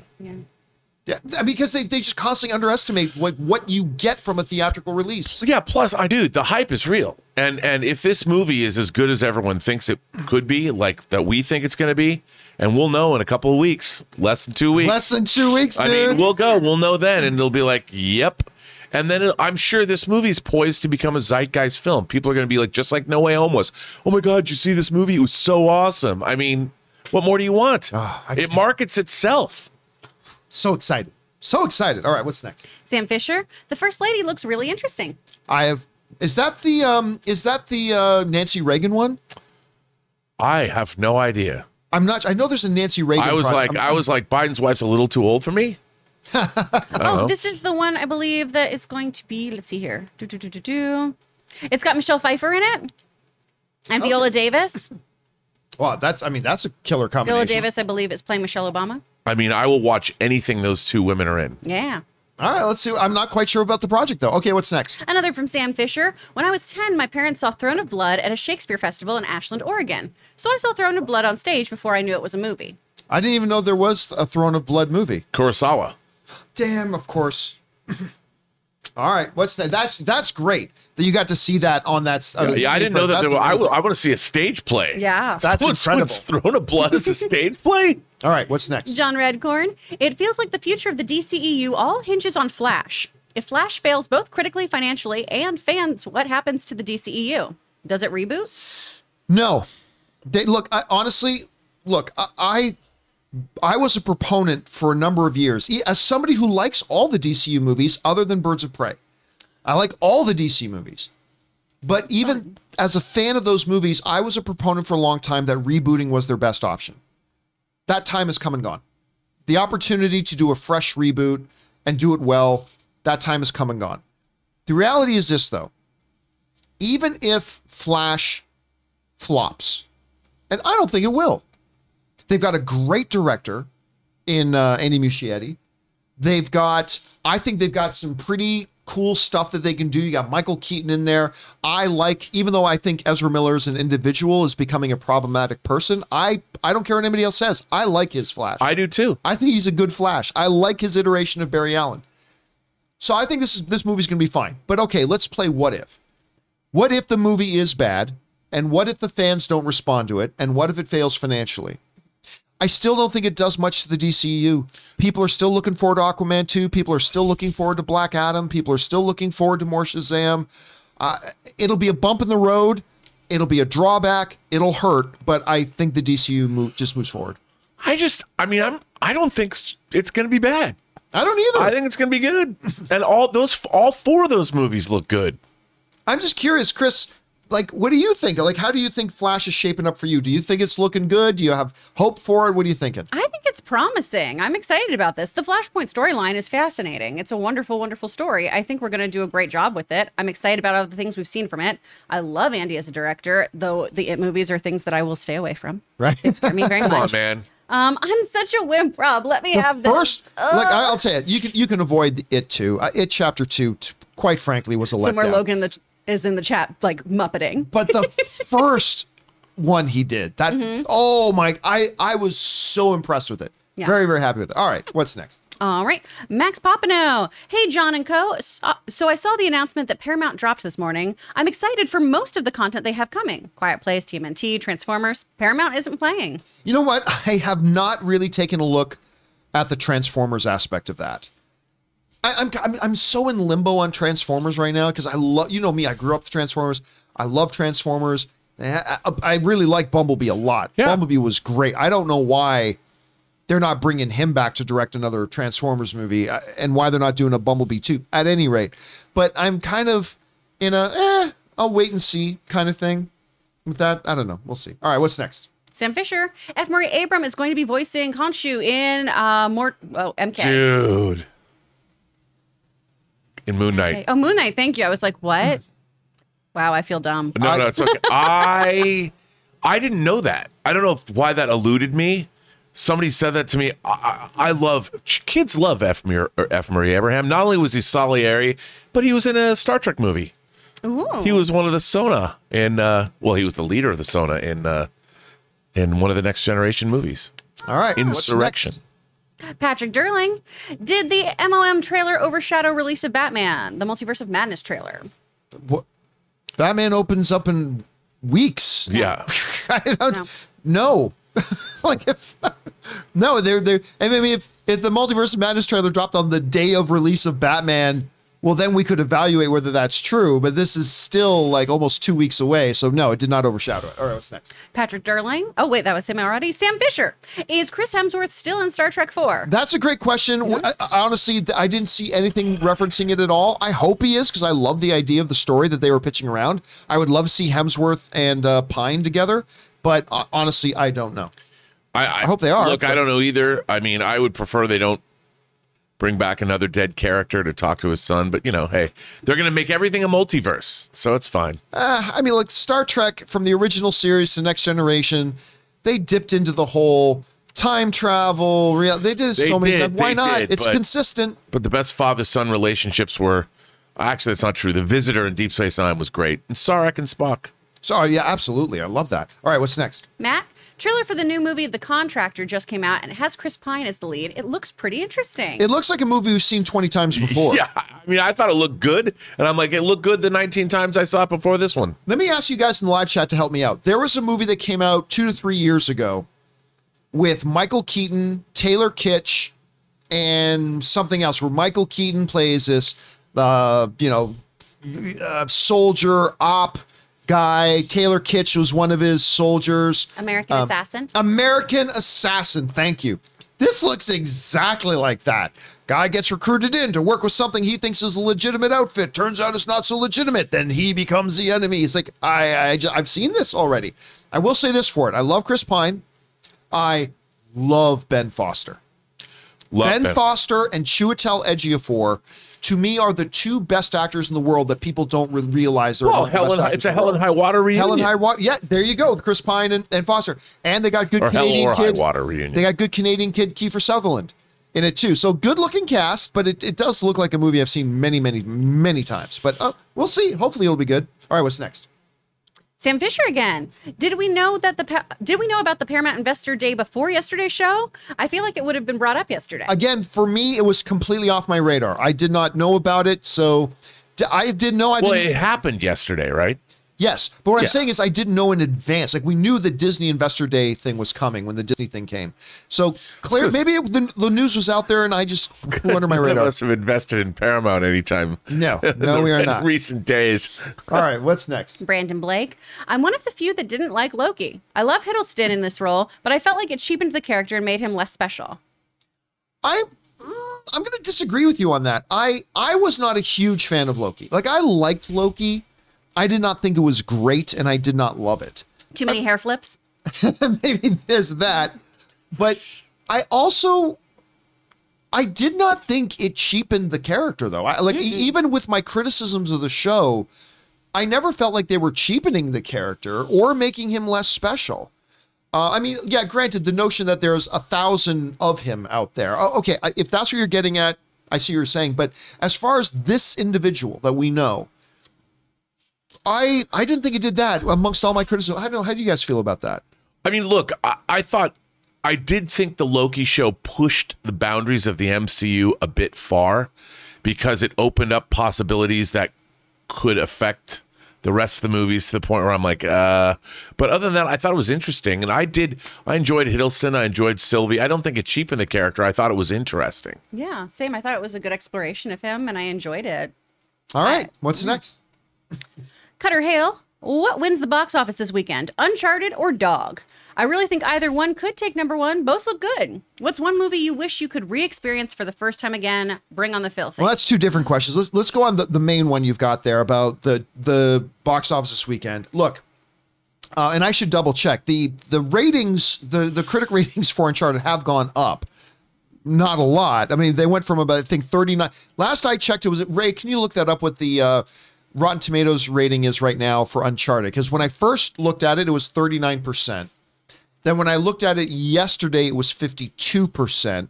So I don't know if it's continued to go up, if it's going down a little bit. I'm hearing it's okay. It's pretty good, but not really Uncharted. I don't know. But I still think probably by a not insignificant amount, I think Uncharted takes the box office this weekend. I think so too. I don't see 38%. It's 38. Yeah. Oh, God. On the tomato meter. So it climbed up from 39 to 52 and then took a big, massive nosedive after that. I still think it's going to make more money than Dog, though. I don't know. What do you guys think? I think Dog's going to be a better movie. It does. It looks pretty good. It does look pretty good. But the question is, what are more people going to want to go see? I think people are going to see, more people are going to see Uncharted this weekend, and then everyone will have seen it and gone, God, that movie is a stinker. We'll see. We'll find out tomorrow. Yeah. We're going to find out tomorrow. Oh, God, I hope it's good. All right. too. What's next? Casey Mack, Paramount must be confident in Sonic 2 to already be planning both the Knuckles series and Sonic 3. Yeah, I mean, look, they already saw the results they got from the first Sonic. They know they've got a winner on their hands. Yeah. The chemistry they have there, the flavor of it just worked. And there's no reason to believe that these ones won't work too. So, yeah, good on them for doing it. Sonic 3 better be about Metal Sonic, though, before they get to Shadow. Yes. Right? Let's be clear. All right. Andy, AMC Theaters is also premiering The Batman for an AMC Investor Connect screening on March 2nd in Dolby Cinema. Ooh, when we went to go see an early screening of Moonfall, that's what we saw. Yeah. Did they say when that's going to be? On March 2nd? We'll have already seen it by then. We're going on March 1st. Yeah. Very excited for that. By the way, the Batman screening can't be as nearly as satisfying as our Moonfall screening. Come on now. Clearly. Oh, no, not at all. No. That's let's not get carried away, Rob. Like, that's a ridiculously high bar. You're right. It really is tough. I don't think I can tell you how fun it was to hear John just be like, ugh. And then, okay, so you understand. Well, Rob and Ray, we had 4 tickets, but they weren't all together. So Rob and Ray, they decided to sit together because they were the 2 most looking forward to that movie. We were Moonfallen. You were we're Moonfall. So Moonfallen, baby. Chris had the unfortunate task of sitting beside the me. neck break so seats. fun, The neck though. break. And I'm sitting in this movie watching this, and I'm like, oh my God. Did they just say that? Like, It made it so much more fun because I couldn't stop laughing at certain lines. So I laughed at the whole time, I think. You did. you did. And you were I can awake. hear You were like leaning forward into the screen. You were so I had to drawn because in. I was ready for some moon stuff, man. I was Like, ready whenever- for some moon Whenever stuff. whenever I'm into a movie, shit. I'll lay back and I'll eat munch on popcorn. When the movie starts, if you know I'm into it, I'll go full recline all the way up, just to make sure I don't sleep, and just to make sure my attention is on the screen. And I was like that the whole time. And You were. And I think Rob was just like, When's the moon stuff? All right, what's next? all right, CMG 2491. Fun question for y'all. Oh, We'll wait, be no, the I judge skipped of one. that. I think I skipped Andy. Wait. No, you did, Andy. I did Andy? Okay, sorry. CMG 2491, fun question for y'all. If you could become part of one of the voting bodies of the Academy, acting, writing, directing, or Best Picture, which would you join? Directing. Me too. That means I would be directing. That would mean That'd be good. I'm only qualified for one of those. I would join the directors. That's the one I would want to have a say in. That or then editing. If I'd you're like in to be an any editor. of the branches, you then get to vote on the overall awards. It's just that the individual branches set up who the nominees are going to be. Then the whole Academy votes. But I would want to be, because then that damn Ben Affleck snub for Argo never would have happened. That's right. That's true. All right. Acting, so we can give some comedians the respect they deserve. Comedy's hard. It's hard to make people laugh along with you. It is hard. It's extremely hard. All right, what's next? Out of time, 1985. Guys, I think we all can agree the biggest announcement Paramount made today was about the Blues Clues movie, the Blues Clues Is there? cinematic universe. What? They're no way homing it, you guys. tell me that's true. It's totally true. I love Legit, Blues though. Clues. It's so cool to see Steve, Joe, and the new guy together for it. Let's go. They're honestly doing that? Yeah. Yep. So when you said there's Spider-Man No Way Homing All it, 3 hosts are together. All of them are going to be there. well then. Yeah. I'm going to tell you something right now. I know it. I have never watched a single episode of Blue's Clues. Oh, and I love watching that. Too. I loved that I show just like as a the dog. kid. I just like the dog. That's it. The only thing I saw was about, we I can think do. about 6 months ago, the original host, I guess, suddenly disappeared from the show. Oh, yeah. And then he there's put out rumors. a video years later, like a few months ago, about here's what happened. And there was no scandal. It was just time for me to go. He Yeah. wanted to go to school or something like that. I Yeah, can't man. remember What exactly. he's talked about later on in life is he's like, I was going bald and I didn't want to be on television playing a college freshman without I did hair. not know that. That's funny. Yeah, and the new host is Joshua De La Cruz, just so y'all know, because you said the new guy. But they're all great. I All love right. the show so much. I still sing the mail song when I go get the mail, like an idiot. What's the mail song? What is the mail? Here's the mail, it never fails. It makes me want to wag my tail. When it comes, I want to wail. All right. Yes. well, now I'm Can in. you do that as a chipmunk? I'll watch The that. mail never fails. It makes me want to wag my tail. I love that this is going to be an ongoing my bit with you. God. Can you sing that song before we go to our viewer questions every day? Every day. Let's sing go the mail over to- song. Yeah, let's record a video of her doing that. All right, let's keep going. We still got a lot Man, to your get through. chipmunk voice kills me. I'm so glad. All right, Andy, whatever happened to RKO Pictures? Did they disappear out of nowhere? Did they not morph into something else, or they were merged? There's been iterations of RKO over the last 20 years where they're trying to utilize their library. But I mean, RKO, there's so many companies. I don't know. Wait, I mean, RKO was Okay, founded. so here's the thing, Ray. it's not RKO like. No. Oh, It okay. is not the Viper. It is not. Oh, okay. No. So it is not. If you go back, like today, you think of the big studios, Warner Brothers, Disney. Blah. You go back, it was Warner Brothers was there. Yeah, but But I mean, RKO was one of the big major studios. absolutely. Yeah. you know, and it just their library still exists, and various companies have purchased it. I don't know where they're at now, but there have been people who've tried to exploit their form and make remakes of old movies from the 30s and 40s, What are they most known for? like the original King Kong. King Kong, right? Someone was saying in the chat, King Kong. But again, I mean, if they did relaunch it, it would be a massive missed opportunity because every movie that starts with the logo and like something that's identifiable. the beep, beep, but if beep, they beep, beep. relaunch RKO, if they don't have a Jim Ross voice yelling out of nowhere, and if they don't do that, it is a missed marketing opportunity. They massively not many of you guys will get that reference, but I mean, it would be you a do it missed now. opportunity. They have their radio tower going beep beep beep beep, like Yeah. the old local people will be like, "What is that? what is that?" Radio? What is radio?" Radio. All right, what's next? Wiley Todd. Hey, everyone. I want to know your guys' thoughts on my favorite movie, The Color of Money. Oh my God, Paul Newman, Tom Cruise.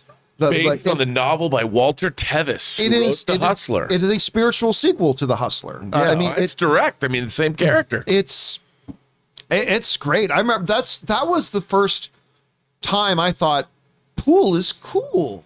I never thought that because all I knew as a kid growing up, my grandparents, my no, they had a pool table at their house. So me and my cousin would go in there and we'd play a little pool, but we just thought it was a little kids game because that's what we thought it was at the time. Then I saw The Color of Money. It's like, oh, look at that.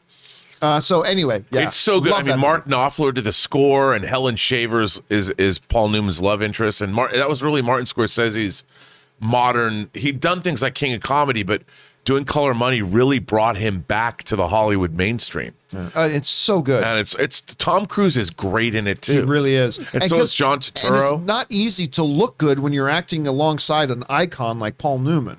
And he did. And that's what I Forrest think a lot of people Whitaker take seriously. hustles Fast Eddie, and it's like, oh, you feel so bad. All right, what's next? So good. Suthius. While I'm happy for a fourth Star Trek movie, I really hope we don't get another villain who's mad at the Federation for directly, indirectly killing the villain's people or being left behind or betrayed. That's not just a Star Trek thing. That's a lot of different It movies. didn't used to be a Star Trek thing, though. No, then everybody has to do it. They tried to do something different. No, but you're right though. That trope is now done. They need to move on in a different kind of villain or a different kind of threat. They absolutely need to move on from that. All right, what's next? Elizabeth Rado. So everyone keeps asking, what's the best Super Bowl halftime show? Here's my question. What's the worst halftime show? Mine is Maroon 5. That was bad. Oh, that show sucked. I'm not gonna lie. I didn't hate the Maroon 5 halftime I show. don't like It's not on my best Yeah. lists at all. I think this is going back a lot. I think Gloria Estefan did one, and I like Gloria Estefan. I remember that. But that wasn't a good halftime show. Yeah, no. Now, to be fair, that was during an era when they were not putting nearly as much into the halftime shows. Right. But it's not like today. Was she but still dancing with a cat? what's that? Yeah, after Pepsi took over. Yeah. Then they made it a started real doing the thing. whole like even previews or like announcements of who was going to actually be in it. yeah. All right, what's next? Al Renshaw. Chef Pleasures, not Probably Ched meant Pleasures. Chef Pleasures. Chef Pleasures must have been happy with the Halo news. It'll be a travesty if Ray doesn't dress up as Master Chief for the show at some point. Oh, find me a helmet that fits this big head. On it. You know what I'm saying? But Chris says on it.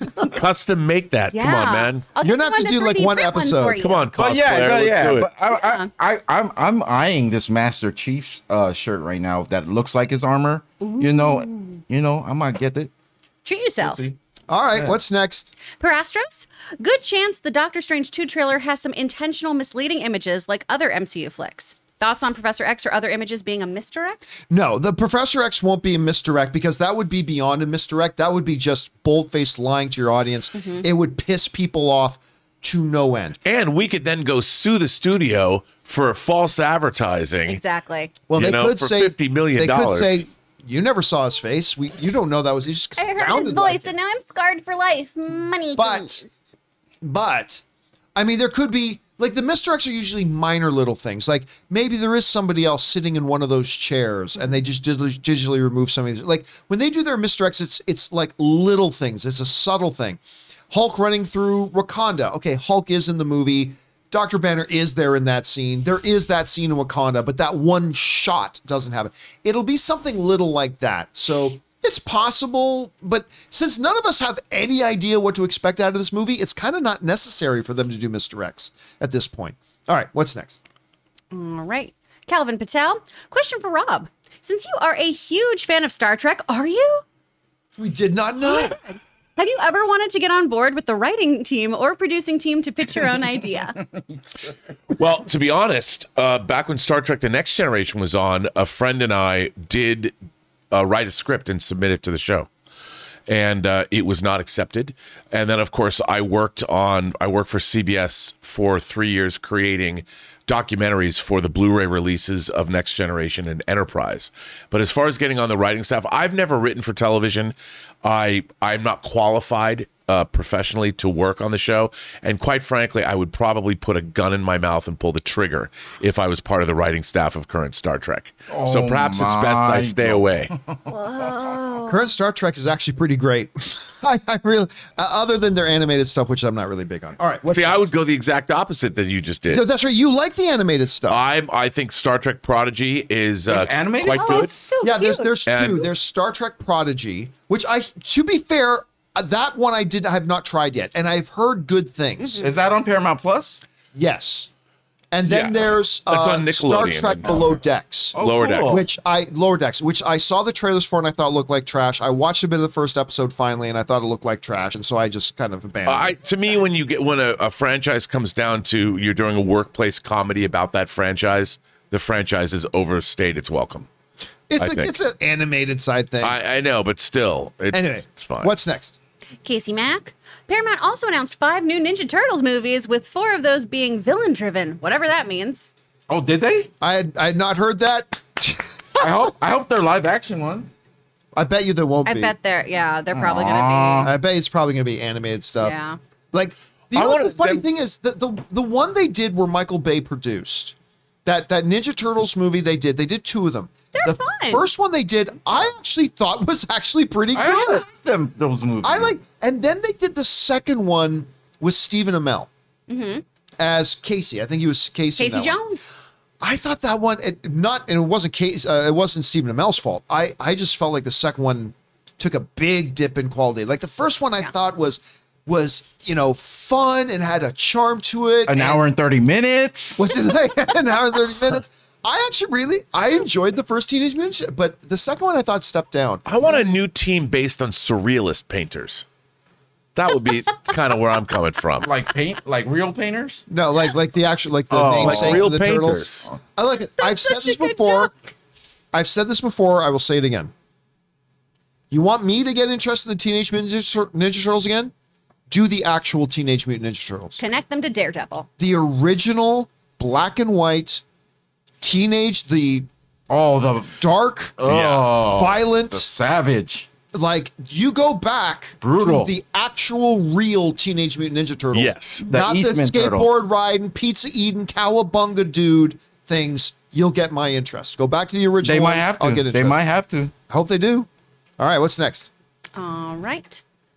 Art Vandelay. Hey guys, I liked the Chip and Dale trailer from yesterday. Chris, did those cats have the right kind of buttholes? I wonder if they learned their lesson after Cats 2019. Man, everything stays on the internet forever. In 2020, bring on the filthy. That came, for those of you who know what we're talking about, that came from an episode that me and Chris and I think Aaron did where what was it again? It was about the Cats It was movie. about the Like, Cats trailer, and I just blurted out, why don't they have buttholes? There's no buttholes on these cats. There's no I want to verisimilitude. say I was there, but maybe I wasn't. I'm remembering it. Maybe. It was just that was the funniest. It was that and Soup Goop have haunted me forever. Where if I do meet people who Soup are Goop fans was of the brilliant, show, though. they scream it at me. That it hasn't haunted as much as it haunted the people that were working on that movie. I'll That's tell you true. that. That's true. But They yeah, were so, nothing. but what did you think about that Chip and Dale's thing? Like I'm like, yeah, I it's just not think for me. it's okay. And we touched on this yesterday. The whole meta, we're aware that we're cartoon characters or we're actors on a show thing is just really played out. And I'm kind of over it. And I love Chip and Dale's. I was a big Disney kid. I loved it so much. And like the DuckTales reboot they did, I loved because we got all these fun, wonderful stories that harken back to comics and everything too. I really wanted them to do a story about one of my favorite Chip and Dale storylines, not let's poke fun about our show existing. Yeah. Like I wanted them to, do their whole "come along, you belong, drinking the fizzy cola" cult. I'm singing a lot today on the show. Wow. I Can got you a lot do that of as the jingles. Chipmunks too? Come along, you belong. Like, I wanted them to do one of their actual stories and show how, like, Gadget is so cool and how Zipper and Monty work together and are the muscle and how they solve crime. And I don't know, this just, hopefully it'll be cuter than I think it's gonna be. All right, what's next? Elizabeth Hirado again. What do you think of the Killers for the next halftime show? No. I love them, but what have they done lately? Yeah, I mean, They do have a new album coming out. Oh, yay. here's the thing. They're going back to the Gloria Estefan thing. There used to be a time when the NFL had to hunt for somebody that had some name recognition to do a halftime show. That's different now. Now it's like Right. the prestige. That's the gig of the year. And they've had U2 and Prince and Tom Petty and Snoop Dogg. And like they had the biggest of the big. And I just don't think the Killers fall. And into it's that also, they're not lip syncing anymore. You know, they're Yeah. actually performing. And like that Prince show in the rain when he's shredding on his guitar in the monsoon storm in Miami. I mean, you couldn't plan that. I mean, that was incredible. That was and this halftime show, the amalgamation of talent and Yeah. being in LA and who those people, all the, I mean, Dre, and it was great. Yeah. It was great. All right, what's next? Cutter Hale. In my opinion, my favorite Super Bowl halftime show was Bruce Springsteen. It's That a was great, great. Fun set That was I can watch great over and one. over. Yeah, no, that's the thing. That's the kind of icons now you have Yeah. playing Super Bowl. Like the problem with getting shows like that, and this year with Dre and Snoop, how do you top that next year? By the way, everyone told me that 50 Cent hanging upside down was a reference to the In the Club video. Mm-hmm. And I just remember it being like it's been a long time since I've seen the In the Club video. I just remember that it was like a lab, and Eminem was in the lab because I guess he kind of discovered 50 Cent or something like that. I'm sorry, and I don't remember him hanging upside down. somebody sent me a picture of him in that hanging. So that's what it was a reference for. Still think it was a questionable decision. All right, what's next? All right, the horny Ewok. Ow, ow. All right. That's a movie. Not one that I want to see. Hey, horny. JC and Lord, I wish they'd make a timeless classic category at the Oscars that let fan studios submit movies 10, 20, 30 years or older and actually award the winner an Oscar. This would allow those snubbed movies to get a second chance and bring classic movies to the eyes of a younger, new audience. Similar to Lifetime Achievement Awards for actors. No, You get one shot twice. you only get one shot twice. No, I gotta disagree. I don't think that's a good idea at all. Like those movies, the Oscars mean something. Those movies had their shots at Oscars, did not win them. Now, if you want to introduce, because here's something that the Oscars do. They have Lifetime Achievement Awards. They have Lifetime Recognition Awards. If the Oscars want to create an honorary category that, of a movie that just, because, when a movie comes out, the year it comes out, you don't know how much it will or will not stay in the cultural zeitgeist and all that kind of stuff. And maybe 20, 30 years later, I don't mind the idea of an honorary Oscar being given to the filmmakers of, say, like The Godfather. Like, because this is a movie that had went on to influence filmmakers for generations and blah, blah, blah, blah. If you want to do a little honorary thing like that, maybe I can get behind that. But like, say now, it's these movies from 30 years ago are going to compete against each other for the Oscar of Best 30-Year-Old Movie. I don't like that. Why don't people go back and watch the Academy Award nominees from, say, 1945 and 1952 and, go back? You don't, I mean, I think that the Oscars are already there. Look at all the categories that are chosen. Go back and watch all those Oscar nominated movies. There's probably 50 per year. Go see those. By the way, I'm gonna let people know something here that I didn't let you guys know. Today is the first time. It's not at full power yet because I've got other things to hook up. Today is the first day that today's John Campea show is actually being run on solar power. I did a quick spit and duct tape thing. I threw some solar panels up on my patio roof, ran a cable along the side of the house to a couple of batteries we have in here, and we've got all the stuff in the studio plugged into those batteries, the air conditioner, the monitors, the computers. And today's the first day I'm actually testing out running the whole show off of solar power. It was just kind of funny because I put up a picture of the office the other day and somebody ran, how big must the electric bill be? And I said, well, that's one of the reasons why the John Campea show has gone green. And so far, everything's, we got the AC cranked up. We got all the monitors on. I'm very excited about my little project. I'll make a video on how I put this all together in the coming days and show you guys how I did it. But I'm loving our solar power stuff we're doing. All right, what's next? Gone with the Wind 95. Greetings from the Shy. What's good, South Chicago? Little fan theory about the Batman throughout the film. Bruce's vigilante will be referred to as Vengeance. He will mature into the title of the Batman. Keep in mind there were only in year 2. Citizens of Gotham have no idea what to call this thing. We've only seen this character called Vengeance twice. I don't know. This joint's hitting 2-2. Okay, so the big, I like the way you're thinking. I do, but here's the problem with it. Right in the movie, the Riddler leaves a note, and it says, to the Batman. Right. Which means everybody already knows him as the Batman. Because if they didn't, then the commissioner would look at it as, who is this for? Not to mention, he does run around with a big bat on his chest. Yeah, he's not really subtle. I mean, even There's Knox no in the first Batman's like writing articles about, do you believe there's a masked Batman? Yes. I mean, so I like the idea because that's kind of what they did both with the Flash TV show. He wasn't called the Flash for a bit. Just And Blur. in Green Arrow, he was, what was it? They called Green Arrow, didn't they call him Vigilante or whatever in the first season or two of the Green Arrow, or the gosh. Green Vigilante or the Green Hood? The Hood. The Hood. The Hood was it. So that's not uncommon that they could have done that here, but I mean, literally, they have a letter addressed to him in the trailer. So that's probably the way they're going. All right, what's next? Revan, my roommate and I have our tickets for the Cinemark fan screening of the Batman for Wednesday the 2nd. Just Nice. 2 more weeks. Listen, I am so excited for this movie. I am more excited for this movie than Spider-Man No Way Home than I was for No Way Home. It is my number 1 most anticipated movie of the year. My anticipation just gets bigger and bigger with every drawing day. March 1st cannot get here soon enough. I can't wait for all of us to watch it. All right, what's next? Nicholas, Crosby scored his 500th Yes, he goal did. yesterday. Wondering if you saw Sid, the good Canadian kid, do that. I saw the clip of it. I mean, Sidney Crosby, whose mom went to school with my mom, Sidney Crosby has been like one of the gold standards in the NHL for a long time. He's 38 now. He's playing at the peak of his powers right now.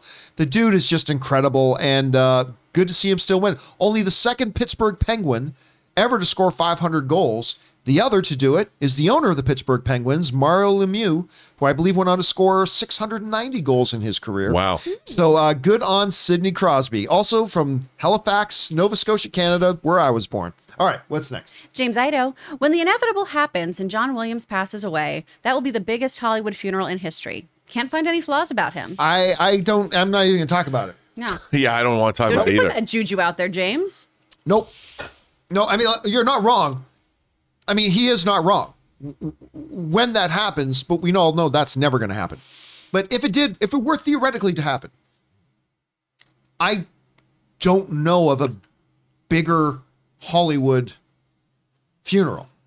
I mean, I can't imagine there being a bigger one. They'll play great music at it, though. They were playing great music. They'll have the LA Symphony Orchestra, their Boston Pops will all come together and play. I mean, but anyway, nope, I'm done talking about it. I mean, he should be buried somewhere in the Hollywood Bowl. John Williams is going to live forever. All right, what's next? Orange Hand, F. Murray Abraham voicing Khonshu makes me wonder, why do you think Marvel chose to cast a pro voice actor for Arishem instead of a more famous name? The voice of Arishem was great. The voice of Arishem was fantastic. Great. I mean, look, you know my opinion. My opinion is they should always hire voice actors. And also, you know what? I think probably the voice of Khonshu is going to be more emotional and theatrical than Arishem was. Like when you have a great voice actor bringing that craft to somebody like Arishem, I think you really do need a voice actor who knows. Whereas F. Murray Abraham is different. It's a different kind of a thing, and I think that that Arishem voice was amazing. I love that Who voice. David did the Kaye. voice of Arishem? David Kaye. I'm not familiar with other stuff he's done, but I can check. I can look him up. All right, what's next? Ba-ba-ba-ba. Josie? Josie reviews. When the MIT lady is on the phone reading Flash's book in No Way Home, I think she was giving the call to kick Flash out. I don't think Flash's book was that big. I think that's the reason he got MIT. Listen, that to me is one of the big problems with the movie, and that's a great theory. There is nothing in the movie to back that up with. She had the book. She was not calling to kick him out.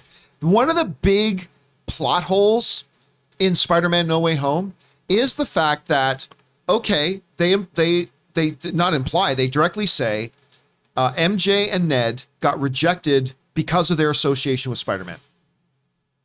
Meanwhile, Flash Thompson has a book purporting to be the best friend of Spider-Man, and he got in. And that is a logic problem in that movie. They don't even bring up, like, Ned should have at least said, as he's reading letter, due to recent controversy, blah, blah, blah. Well, then how come Flash got in? Why did Ned should have said that? But they just got, no, nothing to see here. It's a massive logic hole in that movie. Mm-hmm. There are several in that. I love the movie, don't get me wrong, but there are several massive logic holes in it. All right, what's next? I double checked real quick. David Kaye, the voice of Arishem, he's been voicing Megatron. So of course his voice is dope. Oh yeah, Okay. yeah, for sure. Sorry, just wanted to bring that up real quick. Mike Joyce, over under on Star Trek 4 using music again to defeat the bad guys? I hope it's K-pop. That is one of the reasons I hate it. We actually even talk about that trailer. In my documentary, Movie Trailers A Love Story, we specifically talk about that trailer as awful. That is an awful, awful, awful trailer, and they bring in that Beastie Boys music, so and they never show. Because when you watch the movie and you see it in context, it makes a lot more sense. But in the trailers, like, what are they doing? Like, it was such a terrible, terrible, terrible decision to use that in the trailer. But anyway, that was it wasn't. Who was it? It was Scott Mantz who was talking about it in our documentary. Scott Mantz is like, that just doesn't feel like Star Trek. It's like having a Star Wars movie and then all of a sudden Led Zeppelin starts playing for a Star Wars. It's just like that's not the DNA of it. That's not it just anyway. Plus, there are better Beastie Boys songs. That's a pretty good Beastie Boys song. It is, but there are better. There are better ones. No Sleep Till Brooklyn. All right, what's next? Mufasa. John, dun. my friend, you are wrong. The shield in the Doctor Strange poster is the Union Jack. It's Captain Carter's. I believe I said that pretty specifically and directly at the beginning of the show. I'm pretty sure I said that. All right, what's next? MCP Scotty, when is Cats 2 going to happen? That movie was the best drunk movie night I've ever had. Boy, it's so fun. It's, you can't, look, a bad movie's a bad movie. And you see it, you hate it, and you move on from it, right? When you get a movie like Cats, I just can't help but feel bad because the director of Cats is a genius. He's an absolute genius. And when you have a movie that's this legendarily bad, you never wash that stink off. And I don't even know what he's made since. I mean, he went from winning Oscars to that, and I don't know what he's done since. I don't know. Anyway. I don't know who looked at that and said, that's what we're going to do. Like when you're making that movie, watching the dailies and all that, there was no one that stopped and said, this might not be working. I'll tell you what, though. I remember, not this most recent, but it was the CinemaCon before that. They gave us a little preview of it. You were there with me. And Jennifer Hudson came out on stage and sang, like, it didn't look that bad. The presentation they showed us did not look that bad. But, there's a difference between seeing a presentation and seeing the movie. So, all right. Oh, what's next? All right. From Suthius. There are only 3 Iron Man suits I don't like. Mark 4 in Iron Man 3, Mark 43 in Age of Ultron, and Mark 50 in Infinity War. Top 3 are Mark 2 and 3 in the first Iron Man, and Mark 7 when he used it in the New York battle. Well, all I'll say, Suthius is good. I do not keep track of what marks were marks. I mean, I remember Mark 2 and Mark 3 because that was just the only ones they had in the original Iron Man movie, which we just covered in Movie Club. But I don't remember what any of the rest of them look like. I love the Mark 43, and it is a great hot toy. Which one is the Mark 43? It's the one that goes in the Hulkbuster. Oh, okay. Not the Hulkbuster, but the one that goes inside the Hulkbuster. Iron Man Inception. Iron Man Like Inception. a Russian nesting doll. It's Iron Man inside of an Iron Man. All right, what's next? Oh, and Lanning, another great another great movie club. There we go. That's a new show. Love Club. No, great show. That's Chef Pleasure's show. That's a very different show we have coming soon. All right. Another great movie club would be Batman Begins with the Batman right around the corner. Since it was the movie that drug Batman out of the mud, that was Batman and Robin. Don't laugh. I thought about doing Batman Begins. I love Batman Begins. It's a good one. But maybe Because I hated Batman we before can't do Batman. two back-to-back superhero movies, though. Yeah. I mean, see, that's the problem. That's why I didn't jump on doing Batman Begins. But by the time we do the next movie club after that, Batman's already released. It does kind of feel appropriate that maybe Batman Begins should be the next one, just so because that's the last Tuesday we're gonna have before the movie releases, I think. At least the March 1st thing. So I don't know. We'll think about that. We'll think about that. All right, what's next? Rafael Castillo saw a trailer for The Contractor starring Chris Pine as a special forces type and Kiefer Sutherland as the man who hires him. Typical betrayed by the Shadow Company plot, but looks exciting. No. Well, look, he doesn't hire him. He recruits him to be part of the team, of the squad, of the operation, of the unit. But again, we've seen it before. Look, I'm going to try it out just because I love everybody involved with it. But the trailer itself didn't do much for me. What about you? Yeah, my only problem is I always feel like that's a bad course of action. I know it's always like, how are we supposed to make ends meet when we fought for our country? And it's that trope I'm getting tired of in terms of movies. We've got to come in an ambulance as well. Yeah, it's coming in ambulance. We saw it in the J.C. Chandor movie that Ben Affleck was in. You know, the Netflix. I mean, it's like John Bernthal was in that, wasn't he? I think he was. Okay, anyway. Was it 5? What was it? I forget the name of it. But I'm tired of that trope. And then it's like, don't you guys do due diligence on who's hiring you? Like, don't you know anyone that you can be like, hey, who is this guy? Come on, there's got to be somebody you can call. And then, of course, you find out, you mean I don't really work for the government? As they come for their families? Oh, well. All right, what's next? Angela Dashner, who sends in this big ol' super chat, $99.99. Oh, thank you, Angela. Appreciate that so much. Thank you for your support. Thanks, John and crew, for all you do. So husband and I watched Princess Bride and Free Guy for Valentine's Day. What a Valentine's Day. That's a great double That's an feature. That is a great. I love that. That's a great double feature anytime, but for Yeah. Valentine's Yeah. Day, That's super cute. that's like perfect. Princess Bride, a rewatch, of course, but Free Guy was new. What great fun. Thanks for giving a shout out. Love all you do. Yeah, again, to me, the perfect doubleheader would be Princess Bride with Stardust. But Princess Bride, oh God, I love Stardust so much. But Princess Bride with Free Guy, that's just a good time. That is a good one to do. Next week, Free Guy on Disney Plus. And how Is that about when it a comes shout out out- on Disney I Plus think next they week? said the 23rd or something. Is it not out already? I thought maybe I saw. We bought it on YouTube. Oh yeah. Well, How about a shout out for a couple though? I don't know how long they're married, but that will watch Princess Bride and Free Guy. Those are relationship Yeah. aspirations I can get behind. Cute. I've got to point out that a few months ago, Ann and I, because we go to the Hollywood Bowl a lot. They did the Princess Bride in concert where they played the Princess Bride on the screen and that had the orchestra playing the music along with it. It was so great. That's it was inconceivable. such a great night. I think I even liked that night more than I liked our Black Panther night. I did give Elizabeth a really nice 6-scale figure of the Dread Pirate Roberts. Really? Oh, nice. Does 2 different heads, one with the mask Yes. and one without? Of Yep. course And it does. she has the one with the Carrie Elwes without the mask. And I'm like, come on, put them. No, she likes the one without the You mask gotta better. look at his face. It's so handsome. There's a shortage of perfect breasts in the world. Be ashamed to damage yours. Ah, yes. Wesley. Rest in peace, William Goldman. All right, what's next? It's Mel Montoya. By the way, again, Angela, thank you so much for supporting our channel on that level. We really appreciate it.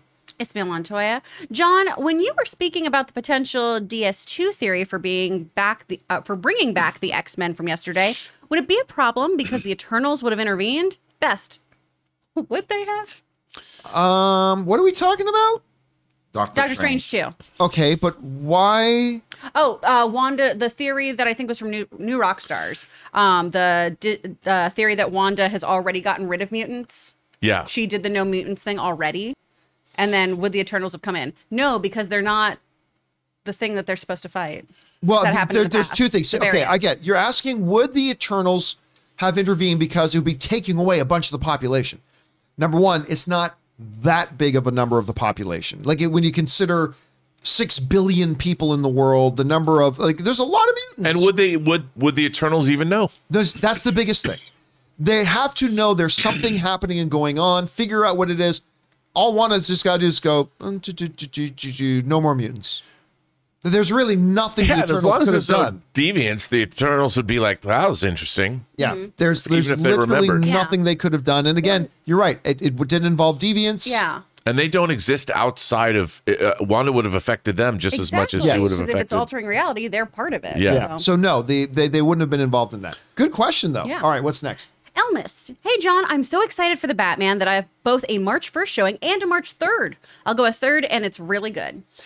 We have March 1st and March 4th. Of course, again, we have our special exclusive John Campea show fan event screening of the Batman on Friday, the March 4th. Thank you to everybody who sent in your videos for that. We will be in touch if you get selected for an invitation. Kevin Rubio sent you a video. Did he? I didn't He know did. that. I haven't gone through all of them yet, so... Well, you know Kevin's going to be invited because he's Kevin. So I don't know, man. He called me up. He's like, I'm worried. I'm worried, Rob. I'm like, Kevin. Well, Kevin's a friend of I ours. think Of course he's going to be people. invited. It's going to be okay. Yes. You made one of the greatest Star Wars fan films ever. I You're sent in a video too. Did you really? Yeah, we'll evaluate that one. I'm gonna We'll make the evaluate rates. All right, what's next? That's 6 Jim hours, Kennedy. baby, total. Jim Kennedy. Hey, John, I got my ticket for Friday for The Cursed. Have you heard or know anyone that has seen it? I like the trailer and I'm excited about it. Thanks. I don't even know what movie you're talking about. Which one's the first? It is a movie. I think it's a vampire movie or a werewolf movie, or something with witches. It's called The Curse. It's coming out. Somebody's cursed and there's going to be some spooky shenanigans. Okay, let me Yeah. let me just check this out here because I feel like a second. The Cursed. I keep looking at the trailer and not watching it on social Oh, media. Boyd I should. Holbrook That bodes is in well. it. Boyd Holbrook, who was in Logan and he was in Narcos, and It's probably going to be pretty good. I don't think I've seen a trailer for this thing yet. And Kelly Riley's in it. All right. I'll have to go and check out. I didn't know anything about it. All right. What's next? Adam, have you seen the trailer for The Hyperions? Looks like Doom Patrol is directed by Wes Anderson, starring Carrie Ellis. I have. Nope. And it's the new movie from Ben Shapiro's The Daily Wire, and it stars the Dread Pirate Roberts as well. Nice. Carrie Elwes is in it. And it is a very low rent movie. It's not very expensive, but the Daily Wire, they're working with Dallas Saulnier's company that made Dragged Across Concrete and Bone Tomahawk.